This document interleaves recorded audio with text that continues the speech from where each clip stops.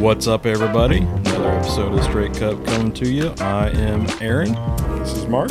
And we have a special guest tonight. We have the VP of Sales of Kristoff, Mr. Jarrid Trudeau himself. Hello, everybody. Man, how you doing tonight? I'm doing well, man. I'm slanging and banging. You know how it is. Man, it was like, what?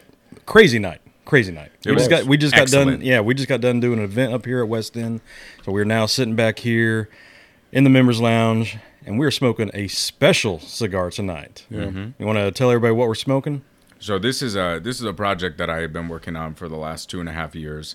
It's called the JT Signature, and for all of you listening, it's like a soft box press Habano. The wrapper is called HVA, which is a Havana Vuelta Abajo or Havana Vuelta Arriba. There are two different growing regions there. Really famous Cuban growing regions. Yeah. The tobacco isn't widely used as such in the premium cigar space right now. Like I think Julius Caesar, the Diamond Crown Newman and stuff. Yeah. I think they use some HVA, but it's a difficult tobacco to blend around because it has a really kind of medium body profile to it. It's really smooth, and it doesn't have a lot of like the spice characteristics that a lot of tobaccos have. So it's difficult as a wrapper to blend around because you really have to complement it the right way without overwhelming it, right? Because if you want people to taste the tobacco. Yeah. So it's an HVA wrapper. It has a Sumatra binder, which in the blending world is a really balanced, neutral sort of tobacco to work around. And then there's Dominican and Nicaraguan tobacco in the fillers, as well as a half a leaf of San Andreas in the filler. Yeah. So so this is like what I think a cigar should taste like. This is my palate. Yeah, this is really, really well made. This is the second or third. I had it last night for the first time for sure. I don't know if I had one today yet or not. I've had so many cigars today. That's a long time ago. Well, we just got done with a killer Kristoff event. Oh yeah, today. Today. Well, we just got done long time ago. We just got done with a killer Kristoff event, and I've been smoking Kristoffs all night long. Yeah.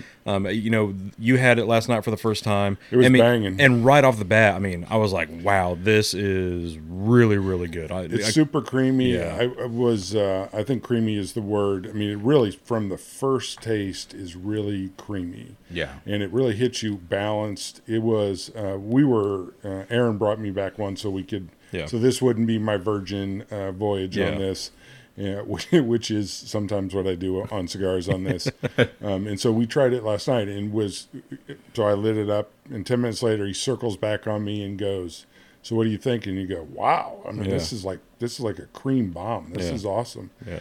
And I think the thing that I took away from last night was how balanced it was. Yeah. Really nothing like strikes out a chord. It's really a really smooth and rich smoke.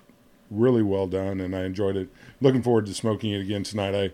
I bought a box. I'm a Kristoff fan from way back. We had in the shop in Springfield. We were huge fans of Kristoff, and so I love the the Sumatra and the Maduro in particular. And bought a box of the San Andreas, or bought some of the San Andreas tonight to get some of of these, and looking forward to adding this to that rotation. So yeah.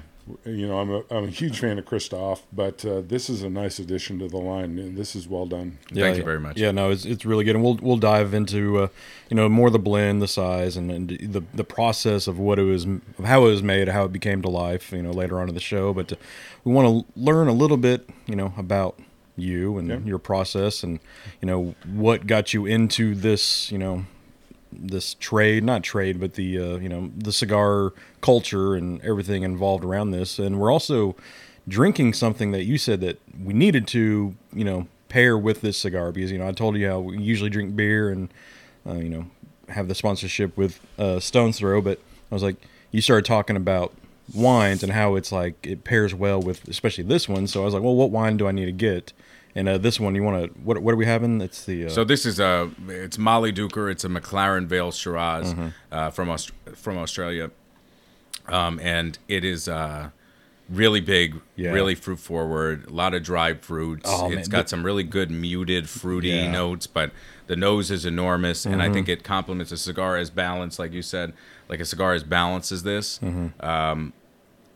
I think something like this, which has those muted tones but is still really flavorful, I think that it balances and pairs really well. Yeah, I'm a wine guy. I really enjoy drinking wine. Going to a wine bar or whatever. I don't drink enough wine on the show. I think this is only probably the second or third time we've ever had wine on the show.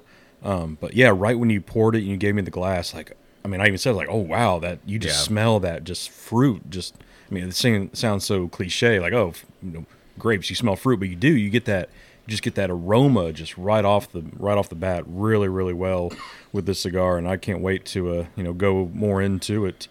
And Mark's enjoying his Diet Dr. Pepper. I am. It's also fruity. I'm not a wine guy, so yeah. It's very fruity. Yeah, 23 flavors. 23 flavors. That's unbelievable. The pairing opportunities with Diet Dr. Pepper. Right, it is. We're all missing out here, guys. You are. Drinking this wine. I feel sad for both of you. These terrible palates over here drinking wine with only a couple of flavors. Yeah, I have 23 of them. Yeah. But let's talk a little bit about what got you into the cigar industry and Kristoff itself. So I met Glenn probably I met Glenn like quite a while ago at a cigar event in Rhode Island. Actually, my father at the time I was an executive for Target, and my father was like, "Hey, this Kristoff guy is coming to our local cigar shop." And I was wondering if you had the night off, if you wanted to come and have a cigar and go to the cigar event. I was like, yeah, sure, why not? And so it just so happened I was at the cigar lounge the day before, and I picked up an issue of whatever, Cigar Journal or something like that, and they had an article on Kristoff. So I read the article to learn a little bit about the event that I was going to. I didn't do research or anything. I just went to the I just read the magazine because it was sitting on the fucking table. So I read the magazine. And then I show up to the event the next day, and the owner of the company, Glenn Case, guy from Chicago, he was a VP at one of the top 5 banks in the country.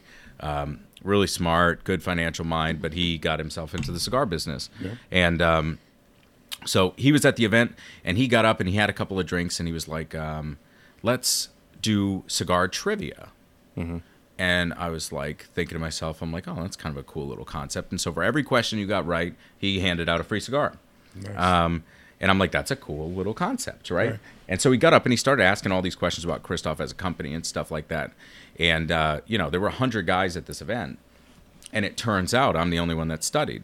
Because I had just read the article the day before. So he's asking all these questions like, where do we start and blah, blah, blah. What's the company named after? And I'm like rattling off the answers. And I probably fleeced him for like half a box of cigars by the end of the thing. And so he comes up to me, he stops doing the trivia thing or whatever, because I literally, like, if he asked 10 questions, because he ran out of cigars. 9 of them right?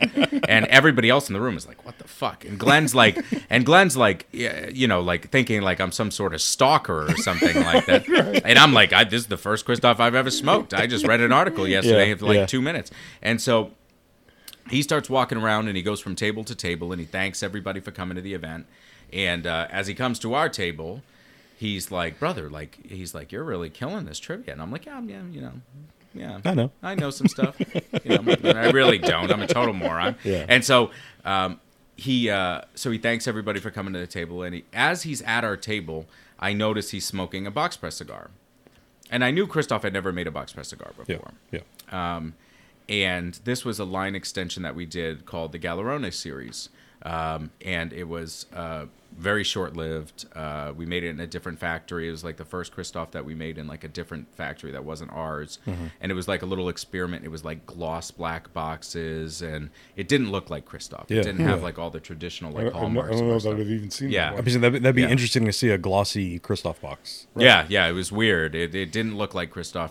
And we tried it to see like if that high-end sort of marketing would still keep our Kristoff customers, and it turns out it didn't. So we put a bullet in his head. Yeah. So anyway, so I noticed that he was smoking this box press cigar, and it just so happened that when the time he was at our table, it had burned up to the label.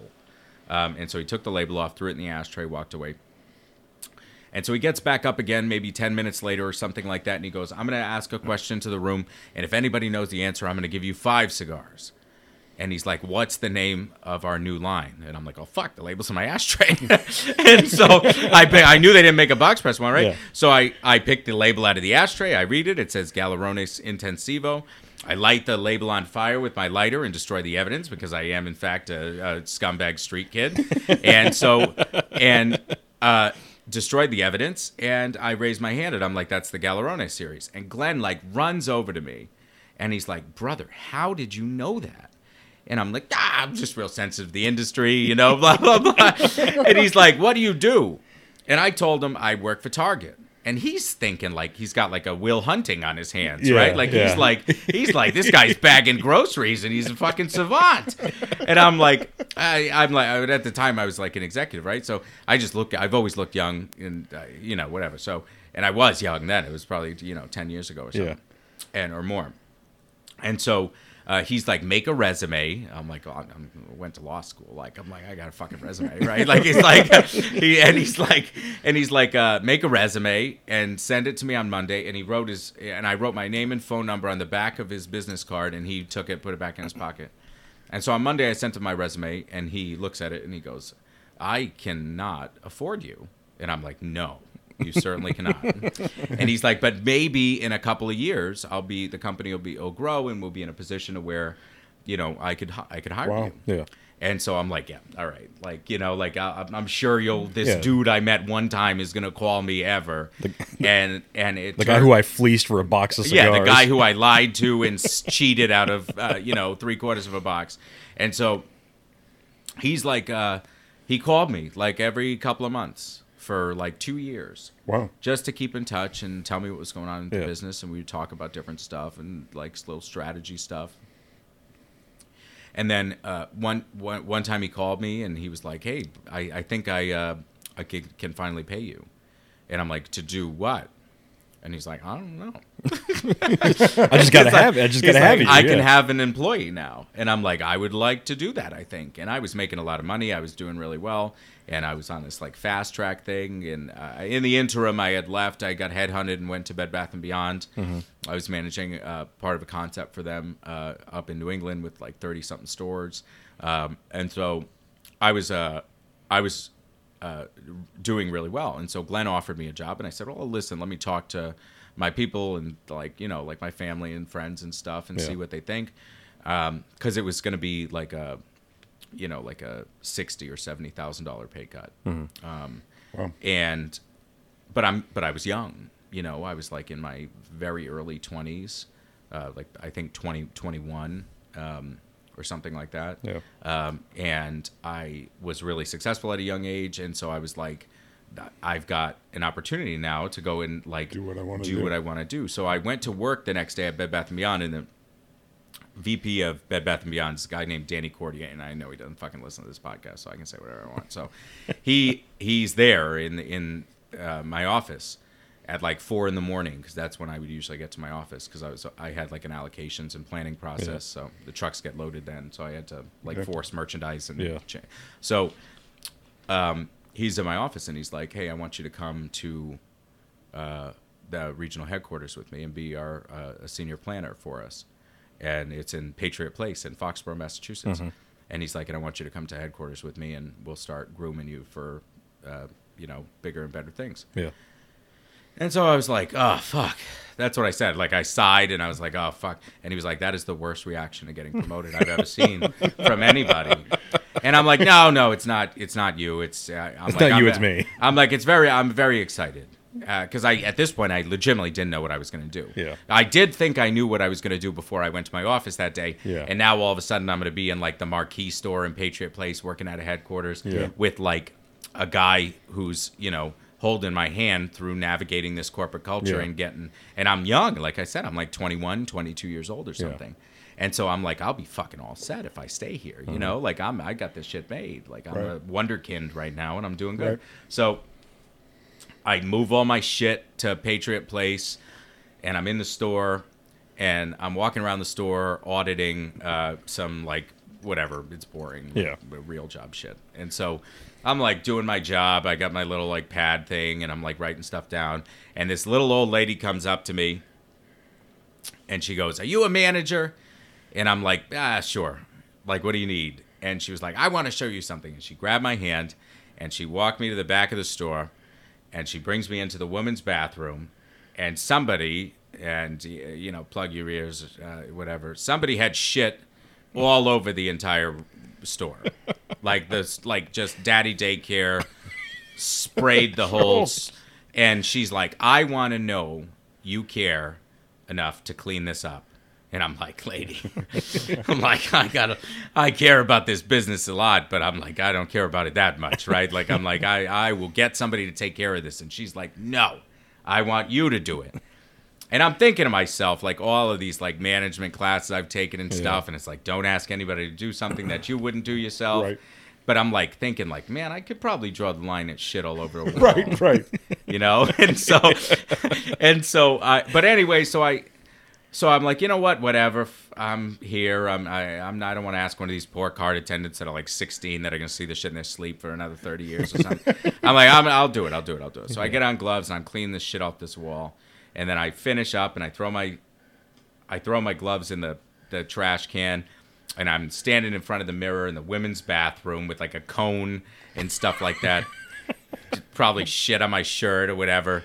And I'm like, look in the mirror and I'm like, what the fuck am I thinking? I'm like, I'm supposed to be an executive right now. And I'm like, I just scraped some shit off a wall. And I'm like, you know what? I couldn't look myself in the same mirror and 10, 12 years from now if I ever had to clean up shit again.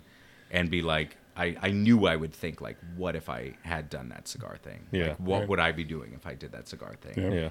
And so the next morning, I went to work, and I went upstairs to the headquarters, to the executive offices, and I went into the vice president of Bed Bath & Beyond's office, and I said, I'm leaving. And he's like, for the day? I don't care. Go do whatever you want. Why are you telling me? And I'm like, nope, I'm leaving. And he looked at me, and he was like, you... motherfucker. He's like, I sponsored you. I vouched for you with the president of the company. I was gonna he's like, where are you going? He goes, I know Costco's opening up and they need managers, and I know this and that, and you're going back to Target and blah blah blah.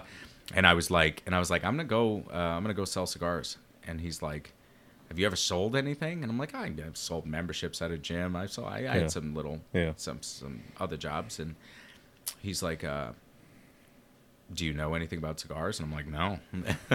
And he's like, have you ever traveled or done outside sales? I'm like, no.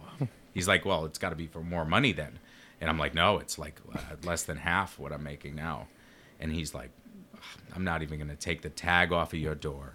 He's like, you are going to be back. And that was a long time ago. Yeah. And I never thought about it ever again. And so I started as the first sales rep for Kristoff. Mm-hmm. And I had Maine to New Jersey as a territory. And my market, and when I started, now you have like CRM programs and routing and all this shit. Yeah. When I started, it was putting all the stores in MapQuest, 10 at a time. 10 at a time, 100 accounts. Getting the printed off map. And then printing off the MapQuest routes. And I had 6 or 7 stapled together routes, like when I was doing New Hampshire. Yeah. A, B, C, D, all these different points of interest, and that's how I did my routing. And he just like basically handed me sales reports, and he's like, so you're gonna go to these stores, and you're gonna try to sell them more cigars this year than they bought from us last year. And he's like, and now we're gonna go back to my house and have dinner. And I'm like, so that's my orientation. He's like, do you have any questions? And I'm like, well, you didn't say anything. How could I possibly have a question about no facts you gave me? Yeah. And so we went back to his house, and I sat with his wife, and we had dinner, and he was, and he would admit this to this day, and told me at the time he was scared shitless because I was their first employee. It was a lot of money for a company that had no employees before. Yeah. And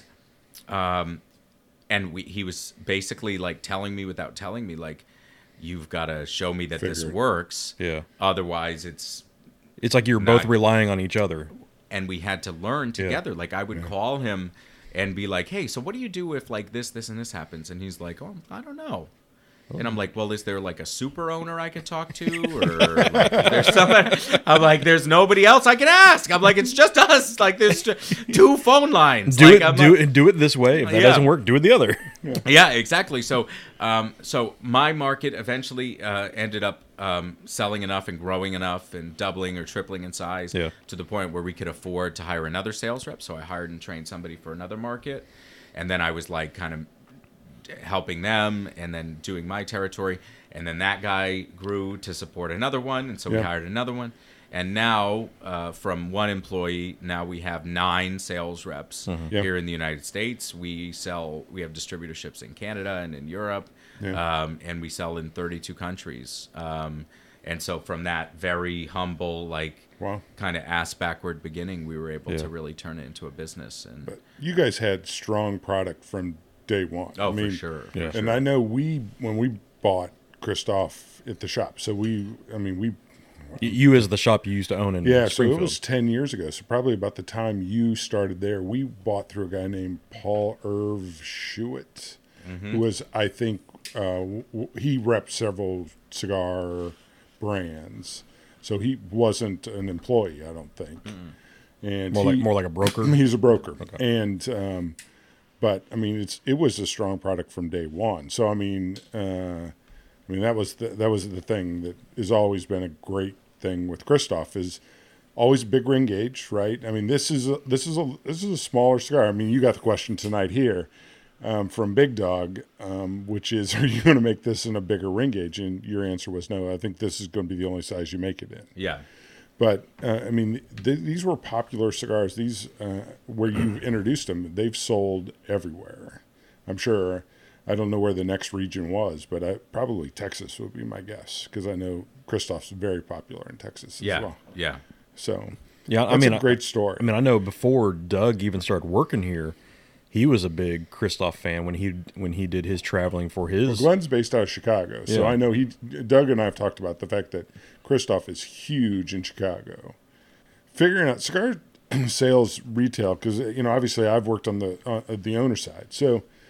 Walking into a shop is hard. I mean, it's when you walk in to say, I want shelf space in your shop, and try to convince me that your cigar is going to sell in my shop. That's a tough sale, especially since General and Altatis and a lot of these big manufacturers have quotas and X number of facing deals. I mean, and cigar sales people. Right. I mean, you're competing on an even level without the resources. Yeah. Right. And Altatis will those people will tell you got to have X number of faces to get the facings to get these kind of discounts.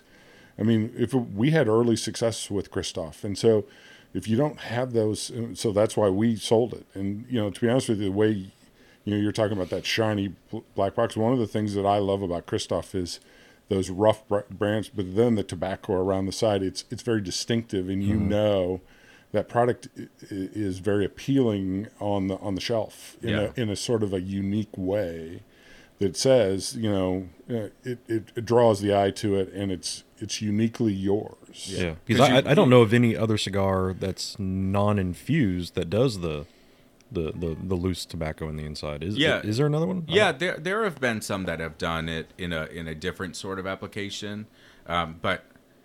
The reality is, you walk into a humidor and it's 800 facings of dead plants in a tube that are all brown, and they were all $10. Yeah. And so how in a business where what's going to catch your eye? Like how do you distinguish yourself? And a lot of it is the product and the packaging and things like that. Yeah. But a lot of it is doing things like we did tonight, like doing these tastings and meeting the customers and talking to people. Yeah. But I firmly believe that as the product has to stand on its own. 100% the product has to stand on its own. But the product that we put into the world is the sales reps. Yeah. And I 100% believe that. Yeah. It's people that move this business. And if you have a product that stands on its own, and we're in the best time in history to be smoking cigars right now. The product is all very good. It is all very consistent. Yeah. Our processes have caught up. And as Cuba's gotten worse at manufacturing cigars over the last 60 years, we've gotten much, much, much better. Amen. Yeah. And so we've taken all the stuff that they've always held as sacred. We've taken those practices and we've bettered them and improved upon them. And we're in the best time ever. So you walk into that humidor and you close your eyes and you grab something, it's going to smoke like a $10 cigar for the most part. Yeah. You know, and whether you like it or not, that's the difference. But once you have product that stand on its own, then it fully becomes the sales rep's prerogative to be the kind of person that customers want to do business with. Yeah. And that's our philosophy, and that's what I train the sales reps to do, is be the kind of people that people want to do business with, because they will find absolutely every opportunity as a salesperson to say yes to you if they want to do business with you as a person. Yeah, they'll also find every reason to not do business with you if you don't treat them right. Correct. Right. And it takes one mistake. And you and I have done on different sides of that equation, and know that there's some people who don't. And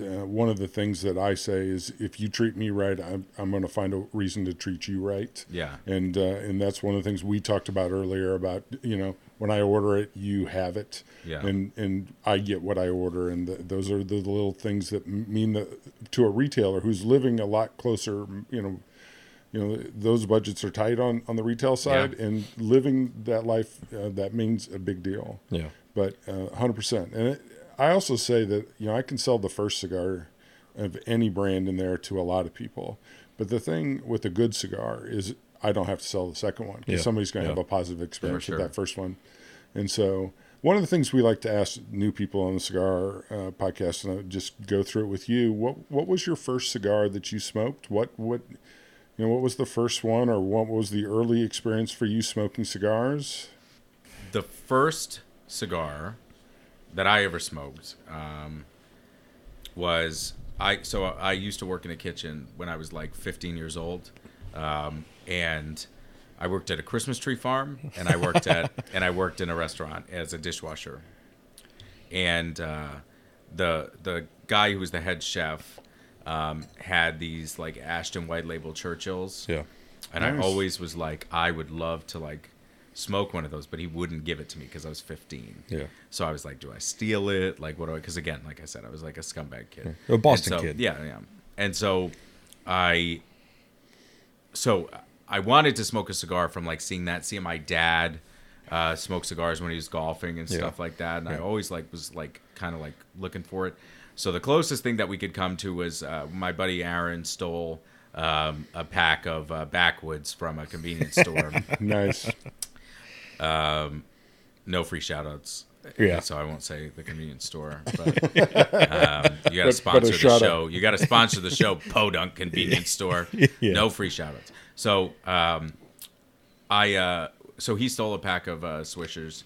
Backwoods, and they were like the honey crap flavor. Nice. Yeah, that's the best one. And so we had this big stack of pallets behind the restaurant. And so at the end of the day, once all the adults had left and everything like that, me and my buddy Aaron, who was old enough to he was like 16, so he had his like provisional license or something. Yeah. But it was still like he shouldn't have been driving. Yeah. And so we climbed on top of this big stack of pallets and we smoked these. Me, my buddy Aaron, my best friend Kyle, who's still my best friend to this day, smoked these crappy Backwoods. And then I was like, well, now I got to steal some cigars. Yeah, I gotta have a real one now. Yeah.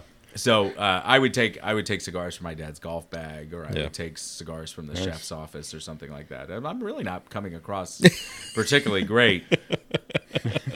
And so I started like that way. But when I turned 18. My best buddy Kyle and we went to a place called the Humidor Cigar Shop. It was in East Greenwich, Rhode Island. Mm-hmm. I went in and I had been like a cigar smoker at that point. Because every night then we would steal some more Backwoods and we would go outside and smoke those or Swishers or something like that.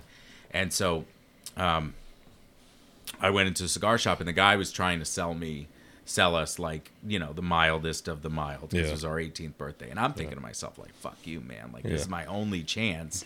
This is my first chance to buy a cigar, and I've been smoking cigars. I'm so I want to try something that wasn't available to me. So I actually, and you're gonna think that I'm lying, but that was the same store that I met Glenn at, that I bought my first cigar from. Okay. And they were having a event for Kristoff coming up. And so I bought for me and my best buddy who had never smoked a cigar besides like those honey swishers. He never like graduated to like a real petty traditional, theft I had. And so so I wanted the like biggest, darkest, and I was like trying to tell the guy like, no, I want something that's like really dark that looks totally different than what I smoked before. And he's like, no, you don't. Like, you actually don't. And so we bought Kristoff Original Maduros. Yeah. And I remember because we didn't want to buy a cutter because we were poor, we were cheap. Poor kids. And he was like, the good thing about this is you just break off the little pigtail and you don't need a cutter. And I was like, oh, great. Like, I don't even need a cutter. So we got those, and I smoked it and he smoked it, and we both got like horribly sick. Because turns out he was right. Yeah. And, but that didn't turn me off. Yeah. That didn't turn me off from cigars. No. And so we kind of moved forward that way. And that was my first cigar was like a backwoods honey. Yeah.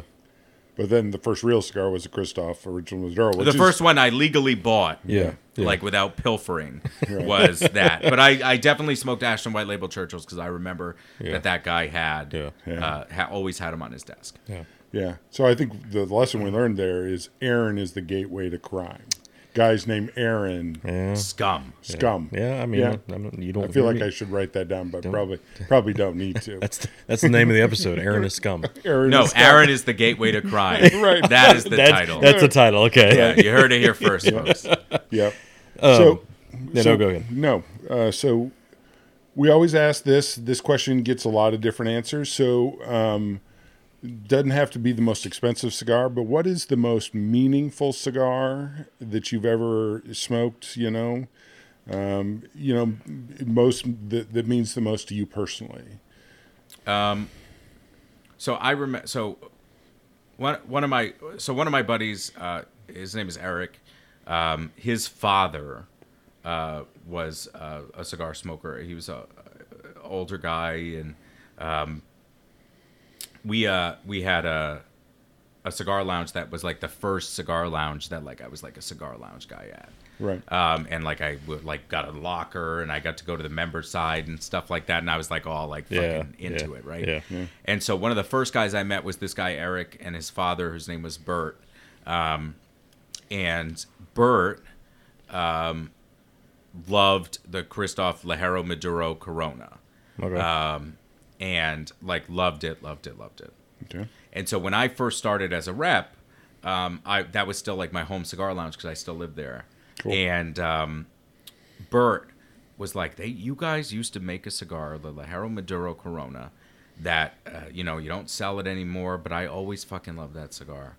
Cool. And so I called the office and I said, do we have any of these Ligero Maduro Coronas? And they said, let me check, and we'll check the warehouse and see if we have any. So we had them check the warehouse in Miami, and they found like 30 bundles of these like original Ligero Maduro Coronas. So like I got to go to my buddy Bert and be like, I went to the store and I said, we got 30 bundles left. I'll give you a deal on them because they're old, but just please buy all of them so that we don't actually accidentally sell them, so that Bert can have these cigars to smoke. Yeah. Because Bert, and I told Bert, I'm like, hey buddy, we found them in the warehouse. They're coming. And he was like so excited. So he used to buy a bundle of these every week. And like he was just on them and loved them. And he was so happy. And then I used to do all kinds of shit with this guy. And again, he's like an old guy. Mm-hmm. Like we went up to Maine to a hunting camp that they had been going to for a long time. And I went up there with Eric and some of his buddies and Eric's brother and Bert. And we like went hunting, which was really just drinking and smoking. We didn't shoot anything. Like nobody discharged a firearm. Yeah. Like, we didn't even need to bring them. Yeah. Like we would like they're just accessories at that point. Yeah, like we would be fucking hungover the next morning, and we'd like get into the woods at like 9:30 a.m. and like reeking of cigars and alcohol. Like no deer was at 100 miles of us. Yeah. And so anyway, so we went up there. We had a lot of good times, and Bert was just one of those guys that like, you sat down next to him in the cigar lounge, and he'd be like, what do you got going on? And you would just talk and then like wake up after you were done. Like, and it was like an hour of you talking about nothing. My fucking oddly shaped head is going in. So you would just talk to this guy about nothing for like eternity. And he would talk about life, and you talk about all this stuff, and it was like really meaningful, like good conversation. And Bert was not a talkative guy. Yeah. You know, like he was like a really quiet, really like kind of reserved guy. But he would just like pull all this shit out of you, right? And so Bert, spoiler alert, Bert dies. And I was on Long Island, and I was as a rep, and I was traveling when I found out that Bert had died. And so there was a park that I was driving past, and it was fucking cold. It was like the middle of winter, but it was a really nice, bright day, and the sun was going down. And I remember I just parked my car for whatever reason. Like, I didn't think about any of this shit.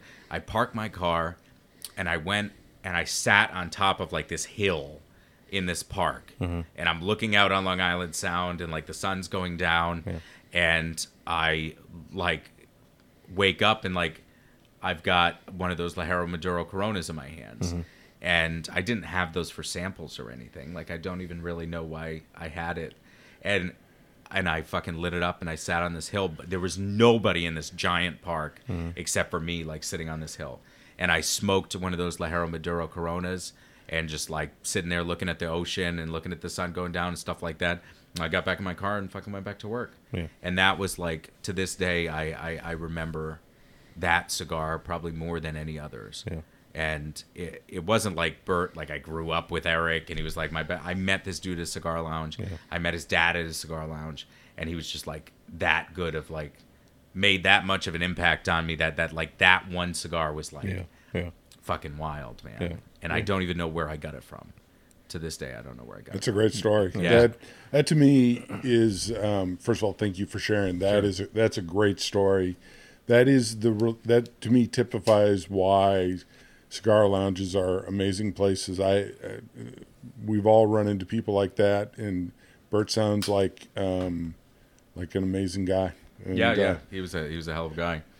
We all have those people who we lean on, and we have people up here. We had Tim on a couple of episodes, and Aaron have shared how Tim is a very quiet guy up here, but we both leaned on him and think of him. And or there's just those people that can extract information from you. I mean, that you didn't want to tell. Or they just pull it out. Yeah. An hour later, you realize you got something off your out of your head or off your soul, out of your heart, that you needed to, and those people are amazing. They are. Yeah. And I still think of it. And again, like me and that guy Eric, like we talk. Like when I see him, it's always like big hug. Like like I don't live 1,500 miles away, and we haven't talked in a year or whatever. But every time I see him, like it's just like kind of like we didn't leave anything off. And every anniversary of Bert's death or something, and like I said, like Eric and I are buddies, like we're friends, but we're not like super close, shared a lot, went through a lot. Like we're friends, and from the cigar lounge and then outside in real life. But the impact that him and his relationship with his father, and his brother's relationship with his father, and his father's relationship with me at that time was just like, it's like a super meaningful thing for me, for whatever reason. Like, it really doesn't make any sense. But at the end of the day, some dude in a cigar lounge is like sitting here making me think like, how amazing this experience was. We've had that here, and at the end of the day, it doesn't matter how it makes sense. It just does. It made sense. It was meaningful, and that's great. Life was better because of it. Right? For sure. We're grateful for that. Thanks for sharing. That was cool. Sure. That's why we asked that question. It's amazing when we ask that question, the stories we get, and that was one of the good ones. Thank you. Sure. Well, speaking of cigars, let's touch on these here. We're all about halfway through, getting into the second third. Man, this is like, if you want a cigar that's like 3 cigars in one, you're getting into that. Now it's getting into that real nice mellow, just nutty, creamy, man, just so nice. So one of the things I asked you, earlier tonight, when you made this, did you make this for the population, or did you make this, for you? And you made this like, this is what I wanted a cigar to be like. You know, this is for me. Yeah, for you. Yeah. That's 100%, and it's totally the opposite of how we do stuff as a business. Yeah. You know, like we always think like we are the worst company when it comes to naming cigars. Yeah. Right, because all these other companies have like the Edition Limitada 104 Corojo Especial. Yeah. Left-handed baseball glove in August, Yeah. bullshit, and we like our Sumatra is called the Sumatra. Right. I'll always forget. gonna bring that up I will later. always remember like so that Galarone series, the cigars were named like the Connecticut was the DR4, and that's because that's the whatever the shipping code for quad Dominican fillers or something like that, Yeah. and the San Andres was Ceniza de Plata, which means silver ash, and the other one was Brazilian Habano, or it was Sentidos, and then we got sued, and then it was Brazilian Habano, and then the other one was Intensivo, and it's like you come to a shop, anywhere else in the United States that isn't Spanish speaking, and it's like, give me one of those Sanitzers, like it's like whatever. But I remember when we discontinued that line, Glenn was like, "What do we do?" And I was like, "Well, we're gonna take the production back to our factory, and we're gonna rename everything." And so the Ceniza de Plata became the San Andres. Yeah. The Brazilian Habano became our Habano. Yeah. The Intensivo was not manufactured ever again. So but we never made a box press cigar in the Kristoff line, and that was the only other box press cigar that we ever made. And then the DR4 became the Connecticut. But I remember Glenn telling me like, okay, what should we call the DR4? And I'm like, how about the Connecticut? And he was like, yeah, I like that. Yeah. Like, like we just, that's what we want. Like, I always think like, let's not overthink this. like, can the average guy, like, can my dad, cigar smoker, say the name of the cigar to buy it? If you thought about- Can the blue collar guy that's coming in to get his weekly ration say it? Yeah. Because how many times working in a cigar store is it like, hey, do you guys have any of them Alex Bradleys? Or, hey, do you have those Olivias or Macanudos or Monte Criscos? It's you get that shit all the time. And so we wanted to make it as easy. The worst thing that you could possibly do is make a customer feel stupid for having bought your product. Yeah. And if you can't say the name, and then eventually, like, you're gonna find out you're wrong. Right. Like, you're gonna go to an event because you love this cigar, and it's gonna be like, actually, it's pronounced Andalusian. Yeah. Fuck. I haven't. It's like I just learned like a month and a half ago that it's not San Cristobal, it's San Cristobal. Yeah. I'm like, oh, well, Yeah. it helps that I've been, a tobacconist for 4 years, and I'm just now learning. I've been saying this said product I've been peddling. So when you're long. wrong as much as I am, you just kind of get over that. But I don't know if you know, there's this new trend on the sizes to call them fancy names, and I'm a little disappointed you guys aren't on board with that. When you just call this the San Andreas Toro, I feel like you didn't get the memo. Yeah. You do have the Matador. The Matador, but that's been like from day one. Yeah. Right. And to our credit, the Matador isn't just the name of like a size that already exists. Yeah. It's 6.5 by 56. It's Yeah. not a Toro. It's not a 6 by 60. It's not a Churchill. Right. It's like its own thing. Its own size. Right. But that's been from day one. But otherwise, it's like Robusto, Torpedo, 6 by 60. Yeah. So you have the Sumatra, the Connecticut, the San Andreas, all that kind of stuff. Where did the pissed off name come from? From a customer. Really? Yeah. We were at an event in Georgia, and a guy came running up to Glenn, and he was like, I've always wanted to meet like the guys from Kristoff because I have the best name for you ever. And he was like, you should call it the Kristoff is pissed off or something like that. And so we were in the Dominican Republic drunk, and we're at a restaurant, and Glenn's like, that guy in Georgia say the name should be, and I was like, the pissed off. And Glenn was like, yeah. He's like, should we make it? And I'm like, let's do it. And so we started working on these blends initially, like as like a prank on like new sales rep that we brought there, because we were gonna make something disgusting. And so we made like, all Lajero, no binder, like under fermented wrap, or like as gross as we could do. And so I gave it to this kid and was like, here, you got to try this, and I wanted you to tell me what you think of the first, second, and last final third. So that I made sure he smoked the whole thing. And I was like, we're really passionate about this project, and I really value your feedback, even though you're new. And like, I really like hammed it up for him. And so he smokes the first third and he's like putting it down. And we're at a Christmas party with like 270 rollers and their families and shit there. And so he smokes the first third and he's like, and he puts it down. And I'm like, what'd you think? And he was like, yeah, it's good. And I'm like, I tried to smoke it. I'm like, this is fucking horrible. And so I knew it was not smokable. Yeah. And so I'm like, well, I really, we don't have a lot of time down here, so I really want to get some notes as soon as possible. So just keep smoking for me and figure out what's going on. He's like, and you're like, I'm going to kill this kid. Yeah. And so he smoked the second, third. And some girl, one of the female rollers at the factory comes up and grabs him to go dance or something. He's dancing, and I see him like he's like he's white as a ghost, and he's like miserable. And then he runs to the bathroom and comes back, and we actually ended up. I kind of felt a little bit bad, but it was like mostly funny. And we sent a car to bring him back to the hotel. Like it literally, the cigar like murdered him. Yeah. And so I was like, maybe if we're adults about this and like put a binder on it and process the tobacco right. So then we started working through the blends. Yeah. And we came up with this pissed off blend, and now all 4 of the core sizes are in our top 10 selling SKUs. Yeah. It's been an enormous success for us. Yeah. Which is kind of sucky because like the best idea came from not us. Yeah. Like, everyone's always like, that's a genius name, and I'm like, oh, I wish I had it. Yeah. I wish we came up with it. Yeah. But No, I mean the house shop here.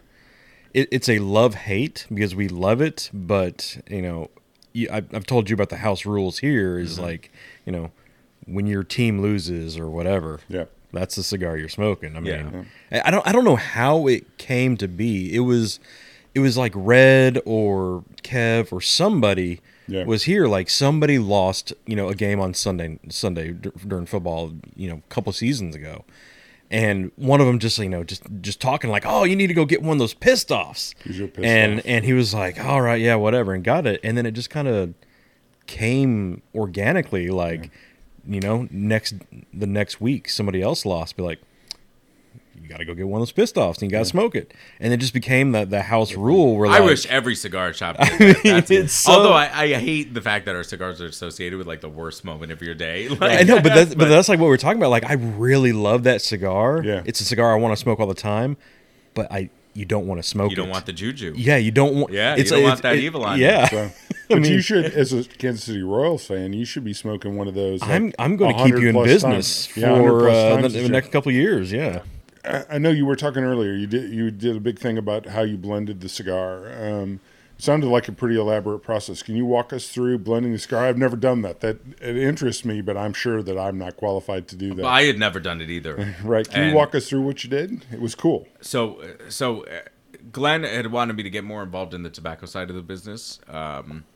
And I anybody that knows me or talks to me for more than 5 minutes knows that I'm a business oriented guy. Like that's just the language I speak. Yeah. That's what I'm passionate about tobacco. Yeah. And I love the product and stuff like that, but I'm not one of those guys. Like, I've got the wrong accent for it, right? Like, it's like, I can't be like, my family has been blending tobacco for 40 years. Like, it's like, I have the wrong accent. And so I don't pretend like many people in the cigar business do to be like the end-all, be-all. Like, I really don't know. But I know what I don't know, and I know who can find the answer and stuff like that. So that's helpful. But, like, I really don't fucking know. And so Glenn wanted me to be more involved in the tobacco side of the business. And initially I was very resistant to it because that's his thing. Like, he's the creative. He's the marketing guy. He's the tobacco guy. I'm the business guy. Yeah. And he's a business guy too, but, like, you know what I mean? Yeah. And so he wanted me to do it. And so and I was eventually came around and, like, was like, all right, I'm interested and I'll do it. And he was like, you got to do it. So you're going to do it. And I was like, okay. And so that wasn't a request. Yeah. And so I was like, it's going to take as long as it's going to take, and I'm going to do what I want to do, and it's going to be something I like and a shape that I like. And so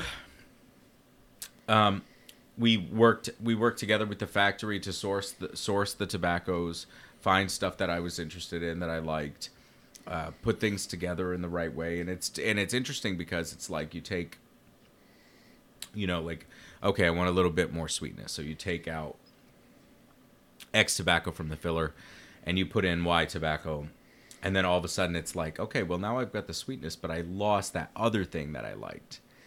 And so it's like this weird game of like Tetris that you're like always losing at, you know, and it takes a really long time to, you know, to make the right compromises in the right proportions to get the blend together the way that it needs to do. So it took at this point, like till today, like 2.5 years. Wow. It was about 2 years solid before the product was commercialized anywhere. And there are even like little things like the foot band of the cigar are my initials, but they're in the blue with the red font, like the Red Sox hat it would be, or the Red Sox. Just a little Boston touch. Little like touches back to like where I'm from and like things that I care about. And this cigar, like you had asked me earlier, Mark, like there's like, did you do it for other people or did you do it for you? And it really, like, I really, like, not at one point in the blending process was like, is anybody else going to like this? Yeah. And that's totally the opposite of what you should do. Yeah. But this product is what I think a cigar should taste like. Yeah. Yep. Whether other people like it or not. Like, you give me like, if I get a bad review, it's, I don't care. I don't give a shit. I didn't make it for you guys. Like, I gave it to you to try, and I hope you like it, and I would love a good review, but if you give me a bad review, I don't care. You didn't like it, good. It's not for you. Smoke what you like, you know? Not going to hurt my feelings. Like, you know, go make your own cigars. And like you know? And what you're saying earlier this evening, you know, during our event, this is the only box press that Kristoff produces. Yeah, and it's because I like box press. Yeah. You know, and that's Plain literally simple. the reason. Yeah. You know, like, I like box press cigars, and I had carte blanche and the candy shop opened, and it's like, this is what I want to do. So, like, if you wanted to not have the pigtail, would you be able to do that? Or is that, you had full creative control 100%? Yeah. Yeah, I mean, the thing with the pigtail and the uncut foot, like the rest of the Kristoff, like, I might have tossed around for a second, like doing a flat cap or doing something like that. But you know what? Like, I fucking like Kristoff. Yeah. So, one of the things that I learned tonight was that you test draw every cigar. That's why the pigtail is on there. I had no idea that was one of the reasons why. I just thought I thought the foot thing was just. Yeah, I thought it was just an aesthetic kind of thing. Yeah, and it it's partially a cool is one. that. Yeah. So it's called in Cuba it's called a fuma. Yeah. Which is a really classic Cuban cigar making technique. Just because, you know, like in Cuba, they don't have like Zycar or Colibri or anything like that, right? Like. So they bite the end off or cut it with a knife or something like that. So they do the pigtail because it dries faster than the rest of the bunch tobacco, and it's easy for it to snap off. But what we found is that it allows us to draw test with the wrapper on. Yeah. And allows us to draw test every single cigar that comes out of our factory. Yeah. So, and if it draws right, then that means it was bunched right, which means it's probably going to burn right, which means it's probably going to smoke right, right? Yeah. And it's going to deliver the flavor profile that we promised to you. So, if all those things are right, but the problem is it takes our bunchers and our rollers, it takes the draw testers specifically, it takes them, you know, like probably twice as long, actually probably 50 times as long as other manufacturers that test one out of a wheel of 50. Yeah. You know what I mean? So there's that. We also bunch everything en tubaro, which is a much more time-consuming technique. Where if you're not familiar with it, anybody listening, you roll all the filler components instead of booking, which is the traditional method, which is you just press the filler leaves together like the pages of a book, and then you put it in the mold and apply the binder and the wrapper and everything. Or and to borrow is you take every filler leaf and you roll it into like a lazy tube, and then you put it in your hand, and then you roll it into a lazy tube, and then you put it in your hand. So the bunch, rather than being composed of a bunch of leaves pressed firmly together, is composed of a bunch of tubes pressed firmly together, which will naturally create a path for air that allows it to burn more consistently and more easily and stuff like that. So if you were to take the wrapper off of one of those cigars, you would find that every filler leaf is folded onto itself several times. Okay. And the difference is drawing if you pressed a bunch of pages of a book together and tried to suck air through it, it'd be difficult. But if you tried to press a bunch of half pages of a book, folded in half or three, it would be a lot easier, right? Yeah. And it's such a kind of thing. Yeah. But it takes your bunchers, twice as long to do that technique more as opposed to the booking technique, right? So whereas most manufacturers, their pairs can put out 250 cigars a day, we can do 150, 175, but we know again that the product that arrives to you is going to be a product that we can stand behind, and then it's draw tested even after we do that thing to mitigate draw issues. And then we were talking about like the fermentation process and stuff like that. And again, what many other manufacturers do. And when I say other manufacturers, it's not like this is what we do and this is what they do. Like it's that's what they do. And it's not wrong. That's their process. And it works. And like there's like all these companies, these other manufacturers I'm talking to probably sell more fucking cigars than I do. You know what I mean? So it's not like saying like there's a right way or wrong way. This is just how we do it. And many other manufacturers, they'll receive tobacco from a tobacco processor or process their own tobacco, and then they immediately go to production. So they start manufacturing cigars. They put it in a wheel. They let it age out in the aging room, and that's a really good way to get a really fast return on your investment, right? Because the tobacco wasn't sitting around for a particularly long period of time. Right. What we do is we get the tobacco from a tobacco processor, and then we ferment it again 2 or 3 more times in-house. And what that does is there are changes in the climates, there are changes in the soil, there's changes to the crop. We might even have to change farms if a yield is not where we need to be in order to complete our production runs. And how do you ensure that the original Maduro you bought 15 years ago is going to taste like the original Maduro that you buy today? And the only way to do that is to take as much of that guesswork shit out of the equation. The way that we do that is by processing the tobacco 2 or 3 more times in our factory once we receive it, even though it's already been processed. Right. And that eliminates, by going through that fermentation process, the tobacco begins to take on the characteristics that we give it through processing it ourselves multiple times, as opposed to the characteristics that nature gives it. Sure. And that helps us keep a more consistent product. But again, that takes the time between turning a pile of tobacco into cash as cigars, and it stretches it out pretty significantly. Sure. But again, it's something that we do for quality. Well, I was just, while you were talking, I was just sitting here thinking, like, every once in a while you have to damage out a cigar that we have at the shop. I was just here thinking, like, I don't remember the last time I've had to damage out a Kristoff. If it was because I might have dropped it or something, or I cut it wrong or whatever like that. But having one that wouldn't draw, or is canoeing or tunneling, or had a stem or whatever just run through. I can't go back and think of the last time that I've had to do that. And that just you just walking through the process and the steps of of why or how your cigar is rolled and everything. It just shows right there the quality that is in that. And it's such more steps involved with it, but it doesn't really reflect on the price, just because all the boxes that we sold tonight, you can get a full box of a great cigar for sub 200. That is well under 200. That is just great. If you want a good cigar and you get a bunch of them, plus especially with tonight, you get your series. That's just like, if you're a cigar head, that you can't get much better than that. Yeah. And you go, you see a lot of these factories and stuff like that, and it's like they have a painting of a fucking donkey or something like that on the wall in the factory, and we have quality, consistency, availability written in English and Spanish on our walls. That's what we are into. You know what I mean? Because again, I might have the wrong accent, and Glenn might have the wrong accent to talk about tobacco, as well as a lot of these other guys can, who grew up in the business. But we have the right accent for making a quality product, and bringing it to market and supporting our retailers and being a good partner to them. And that's what we emphasize. We were talking about in the Piss Stuff when we were doing that review. The one thing that is consistent is the draw, right? And that to me is, I know Rob on Cigar Talk, and one of the things that he was talking about is when I pay $10 for a cigar, I want a consistent burn. I want that stack of dimes. I want it to draw consistently, because it's not just the investment of $10. It's an investment of hour and 15 minutes, hour and a half. You don't want to feel beat. Right. Yeah. I don't want to have to work at it. I want to sit down and have that conversation like we were talking earlier. And, that's one of the things. The draw is, it's easy.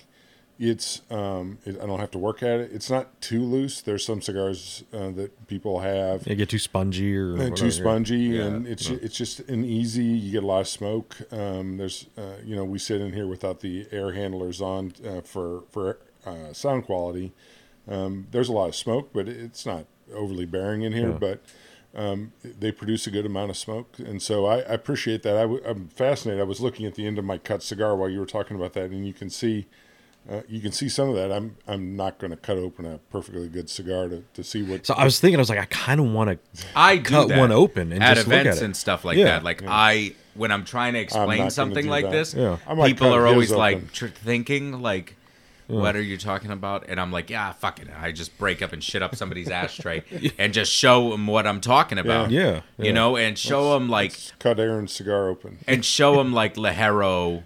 Yeah. And like how like I'll light a piece of Seiko and I'll light a piece of Ligero. Yeah. And I'll show you like hold it up and show you how slow Ligero burns compared to how quickly Seiko burns or something like that. We were talking to a listener tonight who was talking about he would smoked a heavy cigar for the first time, and he was feeling like he had to smoke it harder because it was going out. And I go, some of those with more of the Ligero in there, some of those are harder to keep lit because there's a lot more Ligero in there. And he's going, I felt like I had to smoke it more. I said, that's with some of those with more Ligero, that is the equation. Yeah. I said, and the answer is not to smoke them more. The answer is to relight them. Yeah. Because if you smoke them more, you end up getting sick. Yeah. That's not the answer. And if it's all Ligero, then that's strong tobacco. Yeah. Right. It's powerful tobacco. And I don't care how much you smoke. If you if you chimney a cigar with a lot of Ligero in it, you're gonna feel it. You're gonna feel it. Yeah. I don't care who you are. I don't care if you're Brandon. That's going to get to all of us, right? And I know Brandon smokes all mild cigars, but if you're me, it's going to get you. So well, it's like, I mean, I don't know if we had it on this show yet, but your Connecticut is a Connecticut that doesn't smoke like a Connecticut. Yeah. Right. It's if you want a Connecticut with some body, with some flavor, like you're not just smoking a buttery air or whatever. Oh man, it's like just right there. And even the newest, the new one, the shade grown. Yeah. Man, just like the flavor and stuff that comes off that one is just, it's a lot of like baking aroma, baking spice. Yeah. I get a lot of like nutty, toasty. Yeah, like the essence of flour, like not bread, but like the ingredients to make bread. Yeah, kind of thing. That's I get a lot off that. And that's what I was smoking editing the pissed off episode. Was that I was like, yeah, this is so not a mommy, not umami, no, just okay. like.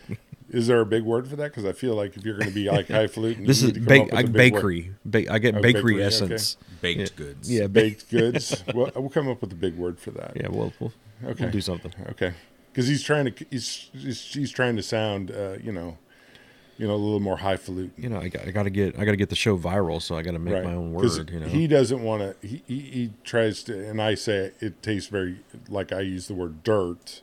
Like on something like on the San Andreas, and he doesn't like that. He wants to use a fancy word. Well, I mean, I say grandma's attic when I describe cigars. See, there's a good example, right? But that's review culture. Yeah, you gotta get with the time. I mean, I like old book. I like that cigar that tastes like an old book. No, thank you. Smells, right. That's what I like. Right. So apparently we can't use simple words because they're easy to understand and people can relate. You got to use fancy words. Well, hell, we were talking fancy words tonight. We're talking about, again, talking with the wine and cigars, the terroir. You said you used that word a couple times last week. I mean, truly, it's the earth and the ground determines, a good quality of what your cigar is going to become. But when you were describing the wine, you described it as dry fruit. Those are simple words that convey the real essence of that wine, those are words that make sense. Yeah. But like a simple example of like the effect that the environment has on the tobacco is like if you look at like Cameroon, for example. All Cameroon is Indonesian Sumatra planted in Africa, right? The exact same varietal, if we were talking about wines, like the exact same plant, just planted on a different continent. You know, different soil, different soil, different air, different sun, different everything hits them different water, and the tobacco has an entirely different character. You know, so it does make a difference, and that and like talking about the way that we process and ferment tobaccos, that's something that you have to game plan for, because even if it's grown on the same patch of dirt in the same island, if you get a hurricane, if you get, you know what I mean? Like they get weather, times change, things change, and you have to account for that and consistency when you're running a business. And that's you know, something that we do when we take that extra step. So where do you see, and what do you want to see Kristoff going to in the future? Like where do you see them heading? So that's a really good question, because you know, I would love to say, like, I want to be on the moon, you know, like I want to go to the top, right? And I think we're smart people doing smart things, and myself excluded. And so it's like we've got great reps working for us. Glenn's a super smart guy. My operations guy, Ward, is a rock star. He's one of the smartest guys I've ever met. And Vicky, our office manager, we just don't have a lot of the issues that a lot of other companies have with, you know, shipping things wrong, invoicing things wrong. We a lot of companies spend a lot of time apologizing for their back office, and I think our back office and our operations team, led by Ward, is our strong suit. That's what makes us best. You know, they let us go out there on the road and fuck up and make a million times, and at the end of the day, we still end up looking smart to the customer, and that's critical. But like, so we have the infrastructure in place, but we're also very lean. You know what I mean? You look at some of these companies, and they have 6 vice presidents of nothing, and it's like, what would, like, Office Space, like, what would you say you do here? What do you do here? You know, like I'm a people person. It's like there are companies that sell the same amount of cigars a year that I do that have 6 people doing my job. You know, and it's like, I don't feel particularly, do I look stressed? Like, no, I'm fucking ripping cigars and fucking drinking wine and having a good time. And I do that every day of my life, right? And it's not, and I don't feel overwhelmed or stressed or anything like that. So we're lean. It's Glenn, it's me, it's Ward, it's the sales reps, it's our office staff. It's a lean team that's functional. And I think that we have the infrastructure in place and the cash flow in place, and all of our business stuff is in a row, and the product stands on its own. Like Rolando Villamil in the factory that we have there in the Dominican Republic is exceptional. Rolando is one of the foremost. If you that name Rolando Villamil, it could be a name in the cigar business in America if he gave a shit about marketing himself or anything like that. If you asked Ernesto Carrillo, if you asked Henke Kellner, if you asked any of these guys the name Rolando Villamil, they would be like, oh my God, that guy is like fucking incredible. You know what I mean? But he's never come to the United States and done tours and stuff like that. He is a tobacco guy's tobacco guy. He's spent 50-something years in the cigar business. He's a legend. And the fact that we were able to partner with him and get him for as long as we've had him and stuff like that. So we have everything in place is kind of what I'm getting at to actually answer your question. It's like, let's go the long way around. It's like we have everything in place. We have the infrastructure. We have the team. We have the people. And I think we're at the point where there's no reason we can't take that next step and start growing the way that we want. And would I love to have like our sales rep here that you met tonight, Guillermo. Guillermo does all of our social media stuff for us. He does a lot of marketing stuff. He's engaged with the product. He wants to be involved in the tobacco side of the business and stuff like that. I don't want to do that stuff. You know what I mean? And he's excellent at shit that I don't want to do. And that's what business is. Surrounding yourself with people that are better than you, and empowering them to do things. You get them to play to their strengths and everything like that. Earlier tonight, you know, Doug was like, hey, I want to have Jason on the register. I'll do this, do that. And, you know, he wanted me and him just kind of be schmoozers tonight. Just go around, you know, be with the customers, because that's what we do best. And at one point, Doug was like, yeah, go in the humidor and, you know, help out Guillermo. I popped my head in there, and he's just like going away. I'm like, hell, I ain't got to do shit. He's got this covered. So I go back outside, and I go to Doug, like, well, he's good. I'm just going to go back over here and talk to everybody else, because I mean, there's nothing I could bring to the table that he wasn't already, you know. Right? Are you going to sell double the cigars because Yeah, you're no. breathing on them? No, just like, you know, it's like it's and then that's my philosophy too as a manager, and I think that the guys would say the same thing if you asked them.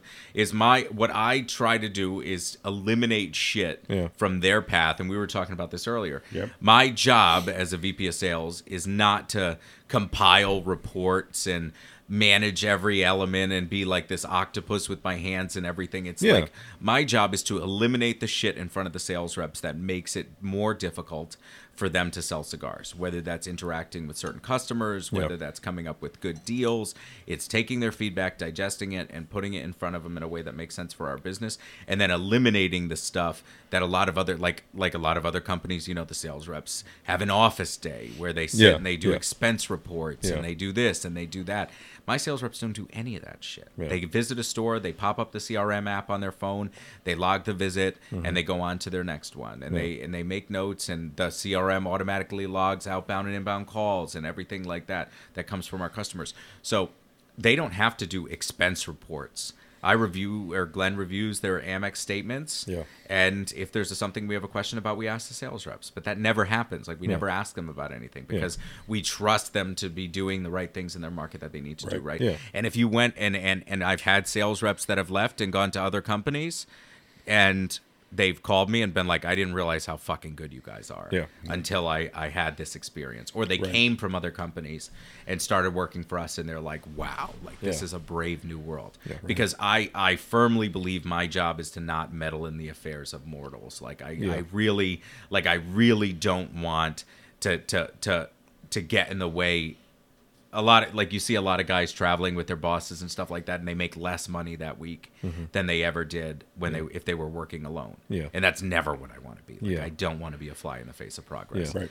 And I think a lot of guys justify their time by getting in the mud and fucking around with their sales reps and busting their balls about everything and stuff like that. And that's how they justify their job. Yeah. And that is not what I want to do. Second guess everything they do. Why did you do that? Why did you do that? Yeah. Knowing that you have a good rep here who knows what he's doing, and let him do it. And he knows the accounts 10,000 times better than I do. 100%. Yeah. So how am I going to tell him how to manage his time and how to manage his accounts when I don't know them? Yeah. Let him point you in the directions where you can add value, and let him guide you. Yeah. Yep. Yeah. And they'll tell me if we have that kind of relationship, and they know that that's my philosophy, they're going to ask me if they have a question and not feel weird about it, or not feel like I'm going to jump down their throat or be like, why didn't you figure this out already? And why am I just finding out about this now? Yeah. Like, you loop me in when you need me to be in, and I'm paying adult money to do an adult job. Yeah. And I firmly believe, I don't want to fucking do all this shit. Right. You know, like if I'm at home, and not traveling, I'm at home. Yeah. Like, there's a very real chance that if you knocked on my door at 11 o'clock on a Tuesday, I'm sitting on my patio, smoking a cigar, drinking a coffee on my iPad. Yeah. I'm not, like, in an office, like, with a fucking headset, like, calling people all the time, or analyze, you know, like that, like a whiteboard with numbers everywhere and shit. I'm not fucking doing that. I could be watching Amazon Prime, you know, or Netflix or something. I don't care. Yeah. But it's because I have good people. Right. You know what I mean? Like, I don't have to worry about them, and they're going to call me if they need me, and I'll pause my, you know, fucking show and answer my phone. You don't have to look like Charlie Day when he has the thing. Yeah, exactly. Bird law. Yeah. That's just so not me. Yeah. But the key to that is getting the right people and giving them the direction that they need, and touching them at the right points, and giving them the guidance that allows them to know when to get you involved and when not to. I tell Glenn all the time, I do my job right one time. Right. And that's hiring. Right. And as long as I do that, I paid for myself 100 times. Yeah. You know what I mean? Yeah. Yeah. If I hire the right person, then everybody looks smart, you know? And that's, and I need all the help I can get. So I've been very, very fortunate. Amen. My boss and I were talking about this. You hire a smart person who will figure it out on their own, call you at the right moment when they need the guidance, then you've got the right start. Yeah. And then when you talk to them at the mentoring moments, not at the controlling moments. So you're giving them guidance at the time when we're talking about, hey, how's it going? How's it, you know, how are things going on the road? Not how are you doing with this individual decision. So you're talking to them about big things and not little things, and staying out of their way on the little things. Let them handle all of that. Give them a chance to open up and ask questions for you. That's I think that's exactly what you're doing, and that's I could not be more impressed with that sort of philosophy. That's getting out of your people's way is 100% the right approach. Yeah, and and I think honestly, in this industry and in many other industries, as you know, in the corporate world, from your jobs, like it's like that's the opposite of what many managers feel they need to do. Yeah. Many managers feel like they have to cost justify their time by meddling with stuff and micromanage and stuff like that. Well, that's what I was going to say. Like many times, like I've had shitty managers in my life in the corporate world where every time they talked to me, it was bad. Yeah. Every time they talked to me, it was bad. Yeah. And that's what it becomes, and that is not my philosophy whatsoever. That is not something that I want to be a part of. I find managers, especially in the corporate world, and we both corporate guys, and they want to measure something because we're taught in business school to measure stuff. Yeah, what gets measured gets done. That's what my professor always used to say. Right, and that there's no truer. That's the most truth thing in the world. Yeah. Right? And I always say, be careful what you measure because that's what you'll get. Yep. Make sure that's what you want because as soon as you start measuring it, that's the only thing you're going to get. Mm-hmm. You better be damn sure that's what you want because if you're measuring it, that's what you're going to get. And if that's not what you want, you're not going to get what you want. Yeah. So, but I think to that point, like I think we have, and to Aaron's original question, like I think we have enough smart shit in place. Mm-hmm. To where we can take it to the next level. Yeah. And I would love to be able to have a guy like Guillermo in a role, like a marketing role or something like that. But we just don't need it right now. Yeah. We need it to the extent that he's doing it now. But I would love for that to be his job and focus on growth and you know what I mean? Yeah. And stuff like that from a different angle than I'm focusing on growth. I'm managing numbers, right, towards growth. And I'm managing salespeople towards growth and making them better. But it's like, I would love to be able to take that extra prong. Yeah. But to get there, Guillermo's got to fucking grow his territory. Yeah. You know? Like, it's like, and then I can pay you to do something else because I can afford to hire somebody else and hire you and do that. You know what I mean? Yeah. So it's like we all have to be on the same page. And I feel like our team is. I feel like everybody sees where we're going. Everybody knows that we're doing the right stuff. And where a lot of these companies that you talk to, everybody in the cigar business is up if you ask them. Yeah. At any given time. Yeah. You know what I mean? Like, oh, how was last year? Oh, it was the best year we ever had. We killed it. Yeah. And that's it's simply not true. Yeah. Because I can't be up double digits for 10 years and not be eating somebody's fucking lunch. Yeah. Right. You know what I mean? Like, I know it's coming from somewhere. And we're fortunate we're in a year like last year where all these key accounts consolidated and, JR, Cigars International, they all were selling or buying or doing something or polishing their P&L. And they were on buying freezes with everybody. Other manufacturers have 30, 40% P&L exposure to these key accounts. These guys go on a buying freeze. Your business is torpedoed. Right? And now your sales reps are out there doing 4-in-1, 5-in-1 deals for the first time in history, trying to scrap to get that money back, and it's never going to fucking come because you gave away too much of your business to them. I have 16 to 18% P&L exposure with key accounts. Yeah. Those guys are down. Well, good thing was national sales was up. 15% or something like that, right? So we ended up finishing up the year up a few percentage points. Yeah. And you talk to some of these bigger companies, and they're like, "Man, we got fucking mauled last year." Yeah. And it's like, well, you play stupid games, you win stupid prizes, right? Yeah. You gave away too much of your business, and we don't do things like that. And that's a lot of stuff that like the customers don't see. The customers don't see me not sending an order to XYZ account to become an inventory liability, so that they now sell our cigars for $6 each instead of $8 each, like you have them here in West End. Yeah. Like it's like if I oversell this key account, now I'm an inventory liability. Now it's their prerogative to eliminate it. Yeah. Whether they get a nasty email from me or not, they don't give a shit. They've got to get rid of it. Yeah. And now all of a sudden your customers are saying, shit, I can get that Kristoff Maduro for $6 on Cigars International, and you're selling it for $8.50, you shyster, but that doesn't happen with us because we protect it on the back end, and the customers don't see that. Yeah. I could snap my fingers tomorrow and I could open up bulk to all these key accounts and I could do all kinds of stuff and I could add $1.5 million, $2 million to my P&L in a year. Yeah. But I don't. Yeah. And it's to protect the brick and mortar retailer. It's to protect my sales reps who are trying to do business with these guys. Yeah. And nobody sees that shit. But that's the stuff that we do in the background. Mm-hmm. Right. as good managers, as good P&L managers, that other companies aren't doing, that puts their sales reps in a position where they have to justify themselves to retailers, and my sales reps don't have to have that conversation about back orders, about price protection, about all this other stuff.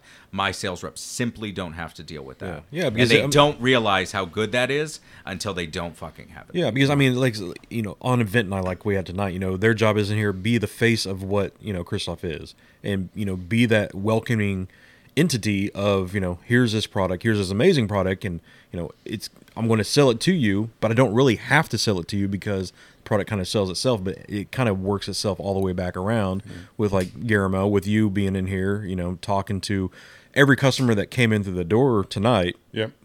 If not both of you, one of you, you know, stuck a hand out, talked to every single one of them. You know, you got up there and, you know, talked a little bit about, you know, just learning about the history. And the guy I was talking to that we talked about wine for with like 10 minutes, he was just sitting there the whole time just like, man, I didn't know that. That's so cool. And like, he looked at me when you talked about the pigtail thing, like, hell, I didn't know that either. I mean, it's just it's the little things that you're not going to get in that big kind of just like you're saying, the internet wise, you're just not going to get that one-on-one cohesiveness with the shop. The retailer is an important mix of this because it's where most of us, you know, buy cigars and do all that. The internet is part of the game, and what you're talking about, and I've seen a lot of the middle to small brands at some point. And then the one thing I like about Kristoff is they've done that as from a retailer point of view. They've always been, you know, you sell online. I've seen, you know, those guys are my accounts.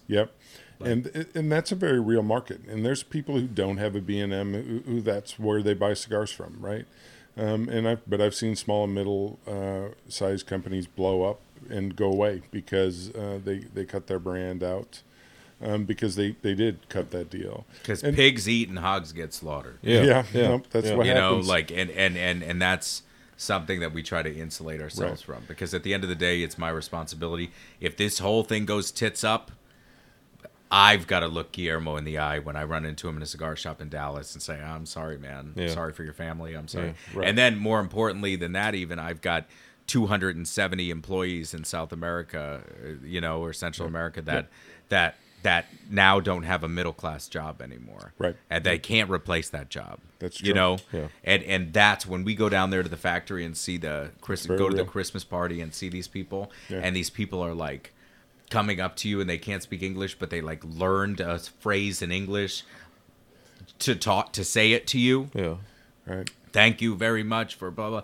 It's like, fucking whoa. You know, like this is what we do. They bring their kids to the Christmas party, their families, and it's like this job is not a job that they can get. If the cigar industry goes away, they can't replace their jobs. Their skills are not translatable to something else. Fidel talked about that on the coffee podcast we had a couple ago, talking about, you know, making sure that everybody in the chain is taken care of and gets a fairly rewarded for the work that they do. And he was very passionate about that and understanding that that's important on all of this, and protecting that chain to make sure that everybody, you know, continues to have a job. And he was very passionate about that. Obviously you are as well. And, you know, there's a lot of people who are dependent on making sure that, you know, the products just continue to make and sell, and that people at the end receive a fair value for what they buy, right?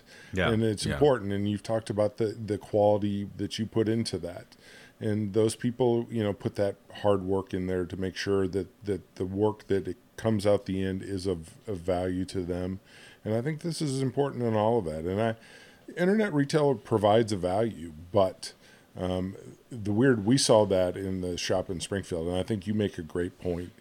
We had a bunch of people would come in and they would say, you know, will you please carry our cigars? And, you know, you have several people who walk through the front door wanting you to carry their cigars. And when you go on, one of the first things I would do is check Cigars International and cigar.com, because I don't want to carry a cigar that I have to, because of state tax and a bunch of other things, I have to price at $8.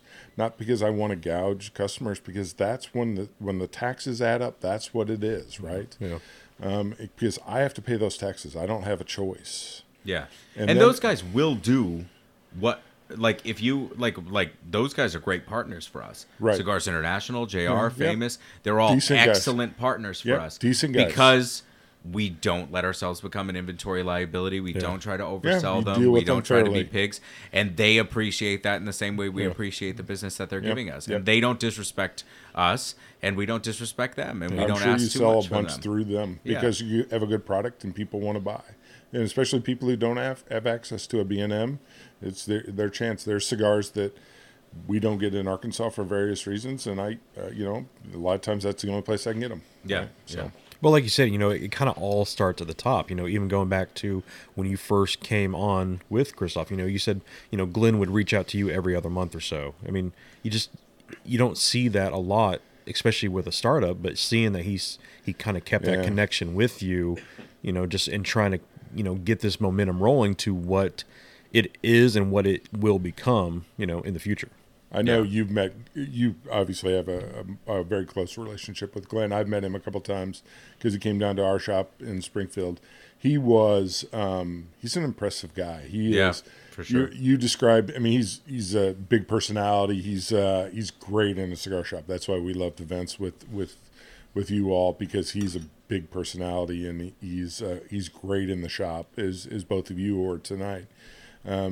But you talk to him, so like afterwards, like we're doing right now, he's a business guy, number guy, business guy. And you sit down and you talk to him when he's doing the personality thing. You get all the cigar stuff and all the knowledge coming out, but you sit down and have a business to business conversation with him, and you go, yeah, you got it going on. I found him very impressive. I liked him. And I would never. ton. And I've had other offers. I've had other companies that are much bigger than ours offer me bigger jobs than the one that I have now, and I've said no to every single one of them. And it's because Glenn, when I got to his office in Chicago, after knowing him for 2 years or something like that, and talking on the phone and stuff like that, writing my name and phone number on the back of his business card, 2 years later when I got to his office in Chicago, he had my name and phone number written on the back of his business card, taped to his computer monitor. Yeah. And he looked at it every fucking day. You know what I mean? And it's guy. like, that's the guy I want to work for. Right. And everything he told me, if you come in here and show me that it works, you're going to run the company. And then he fucking did it. You know what I mean? He's done everything for me that he's ever said he was going to do. And I have no reason to go anywhere else. Right. You know what I mean? Like if God forbid anything ever happened in the cigar business and it became difficult to do business the way that we do now, I would be the last one to jump off, because I believe in him. I believe in the product. I believe in the brand. He's worth following. For sure. You can see that when you meet him. He's one of those guys worth following. Yeah. I noticed one of the things, we usually do cigar news, but I was going to do a slight twist on this. I'm calling slight audible. Slight audible. I noticed that Glenn came out. We've been talking a lot about the PCA stuff, and I noticed Glenn came out pretty quickly after the big 4 or 5. Aaron wants to make it 5. I want to make it 4. And he It's like came 4.5, out, yeah. 4.5. No, it's 4, but that's fine. He came out fully in support. And my position, just so you know, is the PCA performs an important role within the industry as a whole, as a lobbying organization, as a point of unity to really lobby on not only behalf of the manufacturers and the retail shops, but also on behalf of cigar smokers. And he came out in a big way in support of the PCA. And I don't know if this is a comfortable subject. We can cut this out if you wish. But I noticed he was one of the first, if not the first, to come out and say, him and Fuentes, to say, no, we're in fully on this, and we think this is really important. I wrote that letter. Okay. And so I assume you're comfortable talking about it. Yeah, so I'm very comfortable talking about it. So that was something that we thought was really important because, for all the things that PCA could possibly do better, we all have things that we could do better. Yeah, you know what I mean?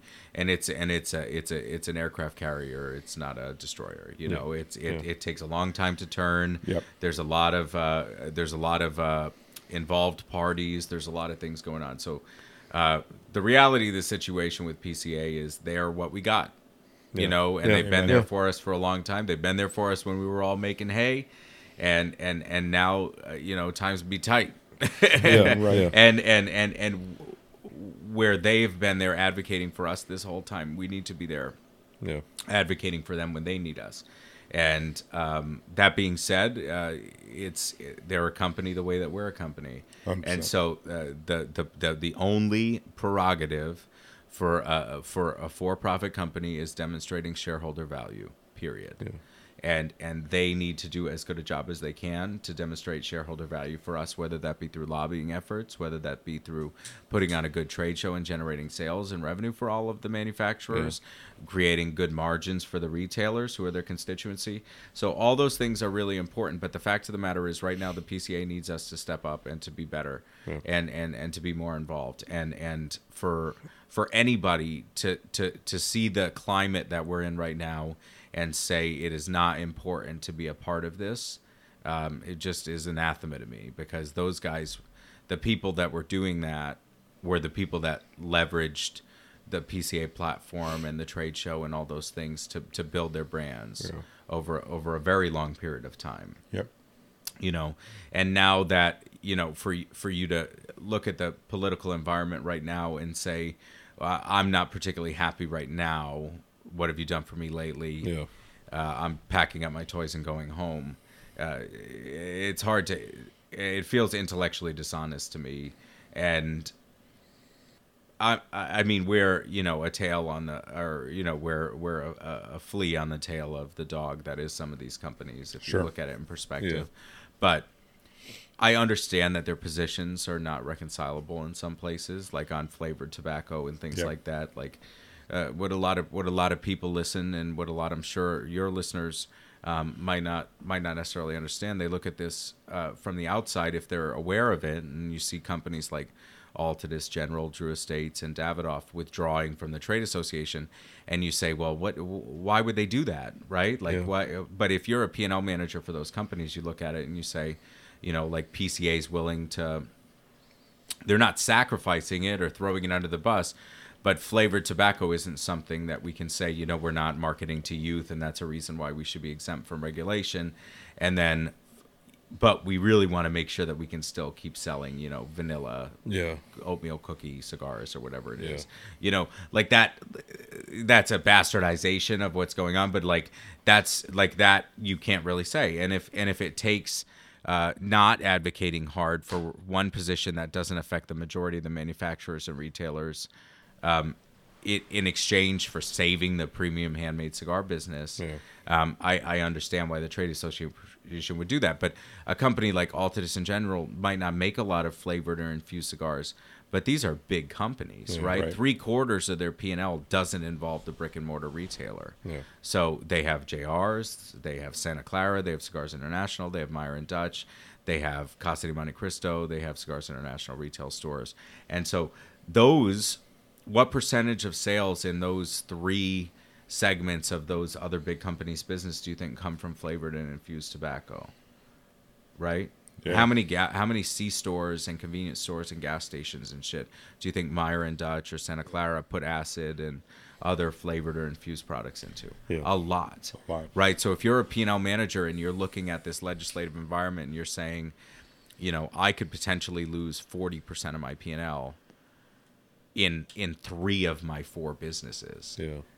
As a function of not advocating for the exemption flavored or something, right? You're gonna fucking do that because you're a business manager. They're not doing this to like be spiteful or capricious or arbitrary. They're doing it because there's a legitimate business reason to do it. Right? It's kind of like you get gangrene in the foot, you cut off the foot so the body lives. Correct. Kind of thing. Correct. And so these companies almost don't have another choice. Like if in an alternate universe I was at the helm or somewhere where I would be influential in one of these other organizations, I would say our positions are mutually exclusive. You can't reconcile those two positions. The PCA and the legislative position we're taking is advocating for the premium handmade cigar business, and while they care about that, a lot of their business is determined by their ability to continue to sell the products that we aren't advocating for. So it makes sense if you whiteboard it, why these companies would leave the trade association. So I understand all perspectives, and I have empathy or I have sympathy for both sides, Right? Because I know that nobody. Do you think a single sales rep or sales manager for any of these companies that withdrew is like, man, I can't wait to talk to all my customers about this? Yeah, like nobody thinks that way, Right. Right. But I understand as an executive why you would make a decision like that. So it's an interesting time right now in the cigar business for sure. Yeah, it's a tough time legislatively. We almost every hour of every day we hear about some new piece of legislation that's coming out, and asking for age increase, or asking to ban flavored cigars, or public parks being banned, smoking ban. It's just it's a weird time for us to lose that strength of legislative lobbying, and it's an unfortunate time. I know Brandon and I were talking about this last Friday. It's everybody views it as the trade show exclusively. There's a lot more that goes on. And it's mostly not. It's mostly not. I agree. the trade show is a way for them to raise money to do the shit, right? The other stuff that we need to protect the industry. There's two big things that I think people get wrong who aren't in the industry. The first is that is what they do, and the second thing is that trade show is a party. And there are certainly fun parts to it, but to be honest with you, it's a shit ton of work. It's business first. It's business all, right?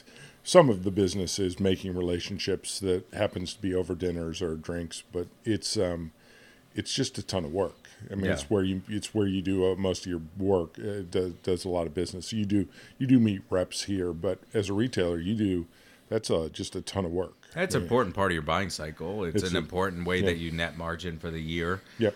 It really trickles all the way down to the consumers in a really meaningful way. And do consumers need to understand that? No. But absolutely not. That's the best part about cigars, is you don't have to know a fucking thing about them to like them or to enjoy them. Yeah.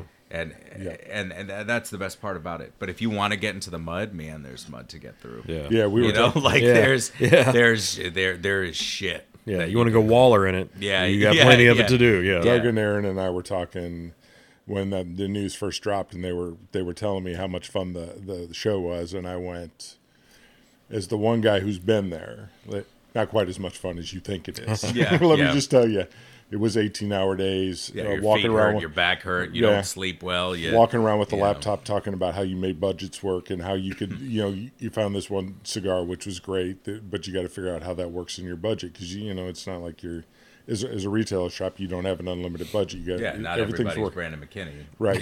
Right. That is actually factually accurate. And we all want to be Brandon, but I want to look like me, but be like Brandon. That is also actually factually accurate. So yeah, that was great. I'm concerned, right? When it first came out, and they were talking about a bunch of things, and the way I wrapped up my analysis is my biggest concern is the lobbying, in a time where we can't be weaker. Yeah. We are making ourselves weaker, and that's it. I understand their point, and the flavored cigars, I get all of it. Just not a good time to show lack of unity. No. Unfortunately, people make business decisions for a lot of good reasons, and sometimes there are side effects to that, or other. And look, it's not like these companies are leaving to advocate against our position. Yeah. They're leaving to add additional stuff to their position, which could, as a consequence, make our position seem weaker. Yeah. Because these guys are also the loudest voices in the room. These are the biggest swinging dicks, know. So without question. So that definitely weakens our position. But as a whole, our lobbying efforts, I think, are still on track, and the progress that we've made. Yep. I just don't know why you would walk away, having been such a big part of getting us to this point in our lobbying efforts. Why wouldn't you get the payoff, right? And then split off and do advocate for whatever else you want to advocate for. Like, you just get the credit, right? Like, be a big part of something big that was good for everybody, and then it's also the first shot. So maybe they come back. So it's a long game negotiation thing, and you and I are both business guys, so maybe The other thing I said is, you know, this was just the first shot. So, there's, Yeah. That's what we said a couple weeks ago. This is the shot again across the bow. See what happens. See what happens. So maybe next year they're back. Maybe this year they're back. Maybe they find a way to negotiate back. Or maybe they start their own trade show. Maybe they do. And so with hookers and blow. This is It's Vegas. Not going to argue against that. This is the point, though, where I say we as consumers do have our own channel on this, or our own avenue on this, and I encourage you. I see you still have CRA packs up there. Mm-hmm. That CRA pack is a great way of supporting another lobbying organization. I smoked a couple more of my CRA pack. It's about time to purchase one of those packs again. It's a good price. They're limited edition cigars, which is a great choice. You get a year's membership in the CRA. Your membership CRA. It's a great way. You get a 10% discount in our shop, I know here, and which is great. And they lobby as well. And so I encourage people as individual cigar smokers. That's a great way. CRAs is an avenue we have as individual cigar smokers. We can't be members of PCA, but we can be members of CRA. Yeah, there's revenues out there for you to there are definitely avenues to get involved. It's an important time. I know there's a lot of stuff going on, but we need to make sure, and this is, I lobbied as part of my day job up in Illinois, and so I've talked to politicians. They need to know that we cigar smokers, we vote. We consider cigar smoking something that's important to us, and we consider our right to do so something we're going to take in consideration when we vote. And we need to make sure that they understand that. Yeah, they have to know you exist. Yeah. Yep. Yeah. They know the anti-tobacco people exist. Right. Yeah.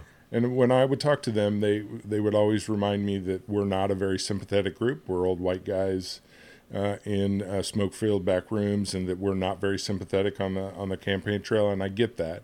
But they need to know that we exist and that we are serious. And so we need to take advantage of those avenues which we have. So just a reminder at this point that thank you for covering that. That was great. I was happy to see. I was not surprised that you guys stood up because that's the kind of thing that you guys do. But I was happy to see you guys did that. So thanks for doing that. Of course. Yeah. Where can people get your cigar? I mean, this is it an event only, or is it at certain shops? So the way that it works is like shops that I have a relationship with, Okay. like West End and like some other shop, and I'll try to remember all the shops that I've done it at so far. But like it's those stores. If you do the event with me, if you support me, if we've got if we have a good relationship with the store, you get the cigar. It's almost and you know what, that sounds like an official way to say it. It's going to my buddies. You know, like that's it's going to my buddies. It's people I want to hang out with. And people that have stores that have people I want to hang out with in them. Cool. That's where it's going. Yeah. Because like I said, and I think we've made this clear when we talk about sizing and where the blend came from and how it was conceptualized. This is just something I care about, and so I want it to go to people that are going to care about something I care about. Yeah. So it's not as of now, we don't have plans to like commercialize it in any sort of meaningful way or anything like that. So it's here at West End Cigars, obviously. Mm-hmm. It is at ZT Cigars in Oklahoma. It's at Cigar Room in Madison, Alabama. It's at Havana Cigar Club in Rhode Island. It's at Humidor Cigar Shop in Rhode Island. It's at Two Guys Cigars in New Hampshire. It's at Vintage Cigar Lounge in Westerly, Rhode Island. It's at I'm trying to think. Renegade Cigars in Dallas, which was like my home shop in Dallas. Okay. It's coming to a lot more stores too. Okay. Can you think of anything else? No. So is it on the website? No. Okay. Super luck. Exclusive. Yeah. Good luck. Yeah. Yep. Yeah. So Arkansas wise, if you want it, come to. It's going to be at West. Come here and get it. And okay. As somebody who I've had it twice now, you've had it twice. Oh, it is. Man, it's so good, and especially since you didn't care if I liked it or not, but for the record, I really liked it. Yeah. I tried to buy a box tonight. I know they go on sale tomorrow. They were the giveaway tonight, and I have 4 in my locker that I'm looking forward to smoking, and I will be buying some tomorrow. They are amazing. So I'm not sure when this episode is going to come out. They'll be on sale by the time they come out. If there's any left, so we don't know. But as of right now, as of the 21st, awesome. it's but we have them. Yeah, but you have them. them. It's not like a limited thing. Yeah. The guys that are supporting it, we'll get them. You get them. Yeah. No, and it's going to become I mean, people. I mean, you heard everybody talking about it tonight. I mean, everybody was just raving about it and and you wanted honest opinions on it, and you got everybody's honest opinion from it because if anything, cigar people don't pull punches. Yeah, I mean, for sure.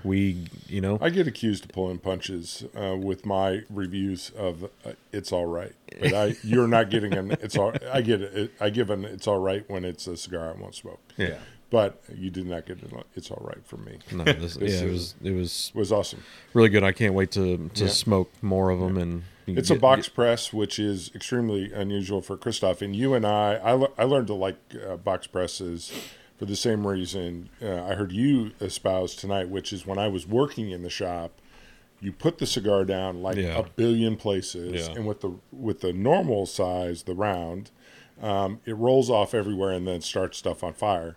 And with the box press, you can put it down with some assurance that it's not going to go somewhere, right? Yeah. Then all you have to do is find it. Yeah. Which is it's a problem, hard. right? Yeah.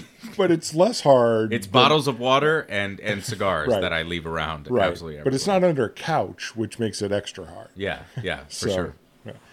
When you said that, I laughed because I thought if you work in a cigar shop or you're one of those people who's working, where the hell did I put my cigar? Something is a regular cigar smoker you don't think about. Yeah, I mean, one of the cigars tonight, I walked around 7 ashtrays. Is that mine? Is that mine? Is that mine? Right. And when literally everybody is smoking Kristoff, is well, hell. Right. Yeah, it could be anything. I figured you. I might have smoked mine. I don't know. I figured you were smoking a Blondie tonight, so you could recognize it. yeah. I don't know if I finished mine or not, but I finished somebody's. Right. So nobody bitched. Nope. Well, speaking of finishing up. Okay. So every time we end the show, we do a game called $1 Million Butt. Ask you a question. You get $1 million one time only, but whatever the cards say, you then have to do for either a certain amount of time or for ever. And this is the time when we're going to encourage your mom to stop listening. Yes. Okay, Mom, please quit listening. Yes. My mother doesn't know about podcasts in Arkansas. We're encouraging Aaron's mom. Hey, my mom will laugh. This is podcast worldwide. This is prestige worldwide. Wow. We all the way from Sweden to Australia. Sweden and Australia, I think, will appreciate this one. They have a good sense of humor. I think they'll like this. All right. Everybody knows it. $1 million. But at every family gathering, you have to suckle milk directly from the closest mammal. Oh, Jesus. The closest mammal. Mm-hmm. I mean, yikes. So, for the record, wow, I feel like I need to ask clarifying questions in order to make me look like an idiot.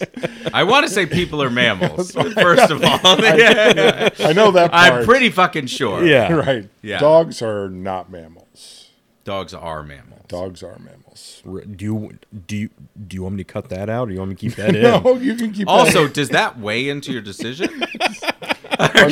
No. Are you interested? If it's a dog, then you'll suck. No. I would suckle a dog for $1 million. I can make a lot of money with $1 million. What's the Fockers How line? long? I have nipples, Mark. Can you milk me? Could you? So could for you the milk question, me? because here's the deal. It's Okay, you're taking a long time. I'm going to say no. How about that? okay, No. You're a hard no. I live with my wife and my dogs, so this is why I asked the clarifying question. I have family who I could FaceTime a bunch, right? So I'm trying to find a way to say yes. You're trying to encourage me to say yes more to these, right? Because I'm a hard no. Under the $1 million is not a lot of money. Okay, let me jump in right here. Okay, we're all guys in the room. Yes. We all have nipples. We do. Do Thank you. male dogs have nipples? Yeah. Do Yes. they? I mean, I'm not a dog. Mammals, by definition, all have nipples. It's one of the great mysteries. Of the universe. Is that by definition? So if I look up you the would dictionary, be suckling for a very long time on a male dog. So, do you show have to get milk? me on a horse where the nipples go. They're underneath. Right away. I know. Just Am I the without only missing a red- beat. Yeah, Am they're I the- underneath about 8 inches away from the clavicle. Yeah. Am I the only redneck in this room? I guess I am. Fair enough. There we go. Wow. I'm going to say, what is a family gathering? I mean, you got Christmas, Thanksgiving, Easter. I don't do any of that. Potluck, funeral. It's my wife and 2 male dogs. I like my I'm going to odds. say, like, I mean, It's my if wife you have to and a bring dog and female. a food dish or something, that's a family But gathering. I don't go to family gatherings. Nobody comes to you. So last No. Thanksgiving Birthday. and last Christmas. No. No, I mean that sounds like an easy $1 million for you then. I live 1,500 Can I miles away from choose? my whole family. Can I choose the mammal? It just says the closest mammal. Is it closest? I'm going to say closest like to proximity. you. So I could keep my wife close. I mean, technically, Trying to get to yes. technically, That's what I mean. I do that shit for free. It's like Damn straight. So 2 yeses, huh? I'm gonna say yes. I'm gonna find a way to get to yes. Because It might make for some awkward Christmas Eves, like if every 5th year I go home to Christmas Eve or something like that. That might make some awkward. You're like, oh, this is just how we celebrate I Christmas. mean, my Yeah. family is fairly loose, so they're gonna understand when I say this is the moment where I Right, I can be like, Auntie, I got to give you $1,000. Like, I'm sorry. I'm gonna stand, Merry Christmas to you. I'm gonna stand next to Paul all the time, so I'm not gonna actually. That's what I would do. I would make sure It's always if my I wife. had any exposure that Marissa was like the closest male. Yeah, to just me, yeah. all given attached time. to Yeah. the hip all Like night I would long. hug my family like with her in the middle. Like because you go you could in, manage the expectations. Yeah, in you that could manage to situation. keep your wife right in front of you, and then you deal with it. Yeah, I'm not going to roll the dice. I mean, I do a lot of family gatherings. A lot. I don't do I any. assume that it was like, well, when I go home and it's my wife and my 2 dogs, that's not a family gathering. All right. We in the cigar shop think of this as a family. Whoa! Is the cigar shop a family gathering? Hard no. I mean, that changes it. Yeah, then that becomes a no for me. Yeah.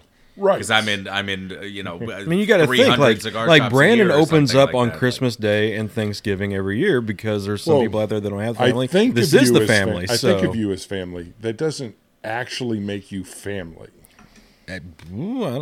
Family doesn't Also, mean can you designate people? family doesn't family? mean blood or name. So Like, could I go to Actually, like it does. Starbucks and be like, "Oh, hey, family gathering. Right. what's up? Huh? What's up, sis?" or Right. something like. Sure. Like, So what's I up with would you? get arrested within 3 months. So I hear there's an opening at Kristoff or VP. yeah. Yeah, I single-handedly torpedoed my career. All of these, I find them completely ludicrous. I'd like to point that out at this point, but I would try to find a way to say yes. I could move into the Nope. Can't do that. I know you keep cutting out all my answers, No. but this is the goofy game. Yeah. But I would find a way to say yes and always have Paul. I assume it's extended family who is actually blood relation, just to make this not something that there's no way you could say yes to.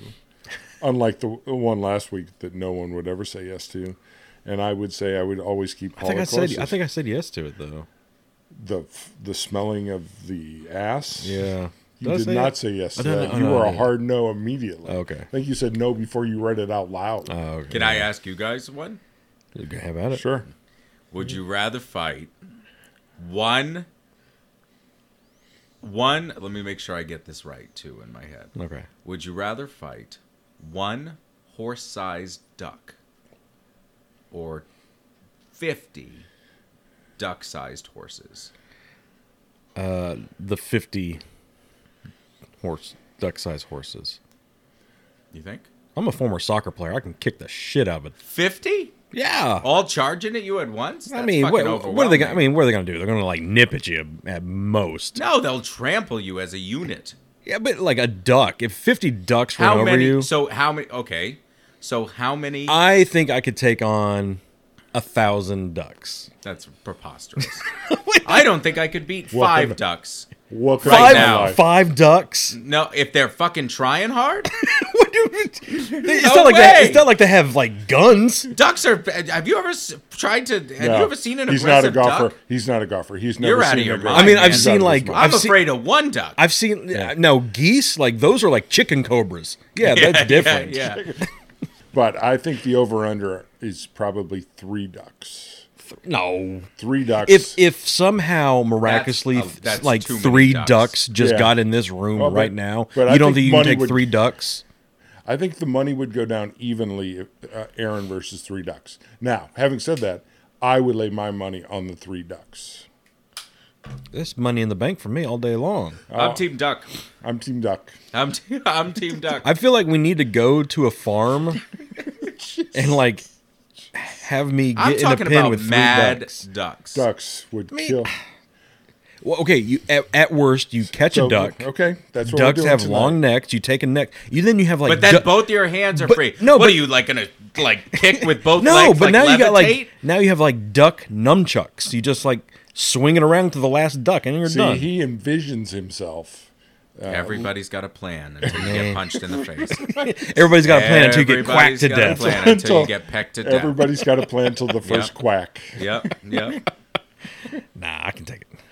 Nope, you have no chance. I think. So his plan is to run with the Bulls, and so we have this guy who's an ex-football player, and he was going to run with the Bulls, and he was going. Aaron says, "I'm in really good shape," and the ex-football player kind of goes, "Yeah."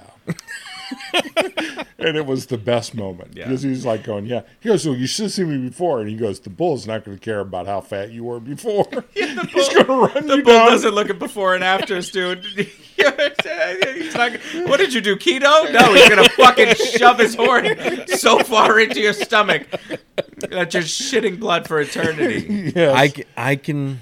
I got money. That is what people in the world call white people shit. So for the record, like I'm gonna get on a fucking plane to go run away from animals that like statistically kill people. Right.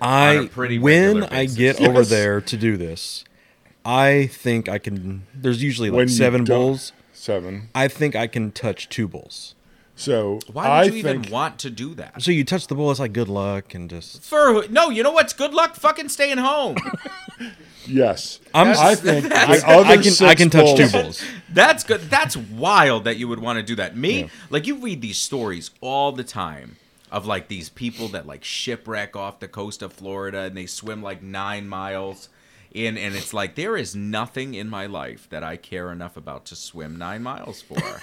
Not one thing. A piece of seaweed would touch my foot, and I would sink straight to the bottom. You would just like open up your gullet and just bring it all in. I would just be like, "Take me, Jesus, take the wheel. Maybe I'll land on Cuba or something." You just quoted Carrie Underwood. I would immediately die. Like I would immediately a piece of seaweed, like not even a creature, but they have thousands of jellyfish stings. I would be like immediately dead. So the correct answer, by the way, is the duck the size of a horse, because you have one animal and you can fight. You take the smaller of the animal, even though there's more. No. Numbers always matter. This is hubris. You kick them. You just kick the shit out of them. Nice use of hubris. See, that's a word you got to incorporate into a review. That's actually hubris. I don't want our listeners to have to like look up the word. Yeah. Because before I use the word, I'm going to have to look up the word. Yeah. That's the real truth. So Harold Washington, who was mayor, the first black mayor of Chicago, who was great, and he died in office. But he used by a duck or no, he had a heart attack. He said hubris. It's arrogance run wild. he would do that. He'd give a word and then he'd give you the definition. He was the best orator ever. But he did hubris. He would do that all the time. He said, "You're showing hubris, which is arrogance. Run wild." It was just great. And that's what you're showing right That's now. what- right And You what can fight have I 50 said? duck-sized horses. What have I said is my best trait? My humility. I can take on 50. You ducks. said you could beat 1,000. 1,000. I think I take a thousand. How many? 1,000? I think You don't even have. I bet you, standing in this room right now, I bet you $100 you couldn't kick 1,000 times. I bet you, standing still or even sitting, I bet you couldn't kick 1,000 Oh times. yeah, I can do that. Bet you standing in this room right now on camera, you couldn't kick 1,000 times in a row. Like how high? Just like a duck-sized horse kick. Like this all day Oh, no, you're long. going to have to kick harder than that. Like, The that's a Ducks are kick. you gonna gotta kill them, dude. They're Look, just that's gonna like come look. back I'm kicking. madder. I'm still kicking. Oh, I'm up to like 75 right now. You're what are you giving them, a massage? Jeez. Are you a duck masseuse? That's the title of the episode. Are you a duck masseuse? And other questions. So with they're going to Kristoff have to Cigars. listen to this show for 2.5 hours to understand, like, why in the hell is the name of this episode, Are You a Duck Masseuse? How do you get clicks, baby? How do you get people to listen? No, it's going to be like Aaron is a cause of all whatever / Are You a Duck Masseuse? Yeah. I bet you if we put like a duck-sized object that like bounce, like you couldn't kick it 1,000 times. Like a ball? So Yeah, you couldn't kick a ball There 1,000 is- times against a wall. Give me like a tether ball or something. Dude, people that like are trying to be soccer players don't kick the ball 1,000 times. You are not a soccer player, my friend. Former. he is Former. Christian. How former? How former? Former. What size shoe did you have when you were a soccer player? I bet you it's 4 or something like that. There's no fucking way. Hey, You do 5. not have the body of a soccer player. Body of a soccer ball. Yeah. But I promise you, like that's hubris, which is arrogance gone wild, Aaron. That you couldn't kick something 1,000 times. Yep. So why? And hard enough to kill it. So the way I I don't see think it, you can kick a duck hard enough to kill it. I Sure don't you think so either. could. Ducks fucking come back. Bro. Ducks are resilient creatures. They're like Van Damme. I know one fact Ducks about are- ducks, and it's that they're resilient creatures. They are. as bad as it sounds, I think I could kill a duck in one kick. If you could run up to it and it was in the perfect place, maybe. But ducks ain't trying to get What kicked. do you need us to hold the duck still? For No, you? I mean, evidently the duck's going to charge me. No, so you think Oh, yeah, it's going to 1,000 duck-sized gonna fly in horses your are going eye. to charge at you at the same time, and you're going to kick 1,000 times quick enough for them to not overwhelm you? That's the other thing that we're not talking about. This is a speed game. There's no way Patty, you we could need kick to- fast enough. Yeah. We need to I'm get going to flowers funnel ready. it. I'm going to funnel them in like 300. Right. You know? That's right. There's no strategy. You're in an open field. You're in a fairway at a golf course, Yeah. but you don't have a 7-iron. And even if you did have a 7-iron, you're still dead. I bet you could have a fucking Uzi and not beat 1,000 duck-sized horses. They are moving quickly. They're horses. They Right. run. Uzis aren't very accurate either. No. Yeah, just spraying everywhere. I have one in my closet. You regularly shoot at ducks? Yeah, just in case I get overwhelmed by ducks. Jarrid, thanks so much for being on our show. This was awesome. We Thank really you, enjoyed guys. all this. This was great. Thanks for the cigar knowledge. Thanks for the fun. Thanks for the event. The event was amazing too. And we'll have you back on as soon as we can. Perfect. Hopefully. Perfect. Absolutely. I'd love to come back. Yeah. Find us, subscribe, rate. If you have a duck you want me to kick, let me know. If you're part of PETA, I'm sorry. Yeah, it was a hypothetical duck. If you have a duck you want me to kick. We'll see y'all next week. Be the good. Later.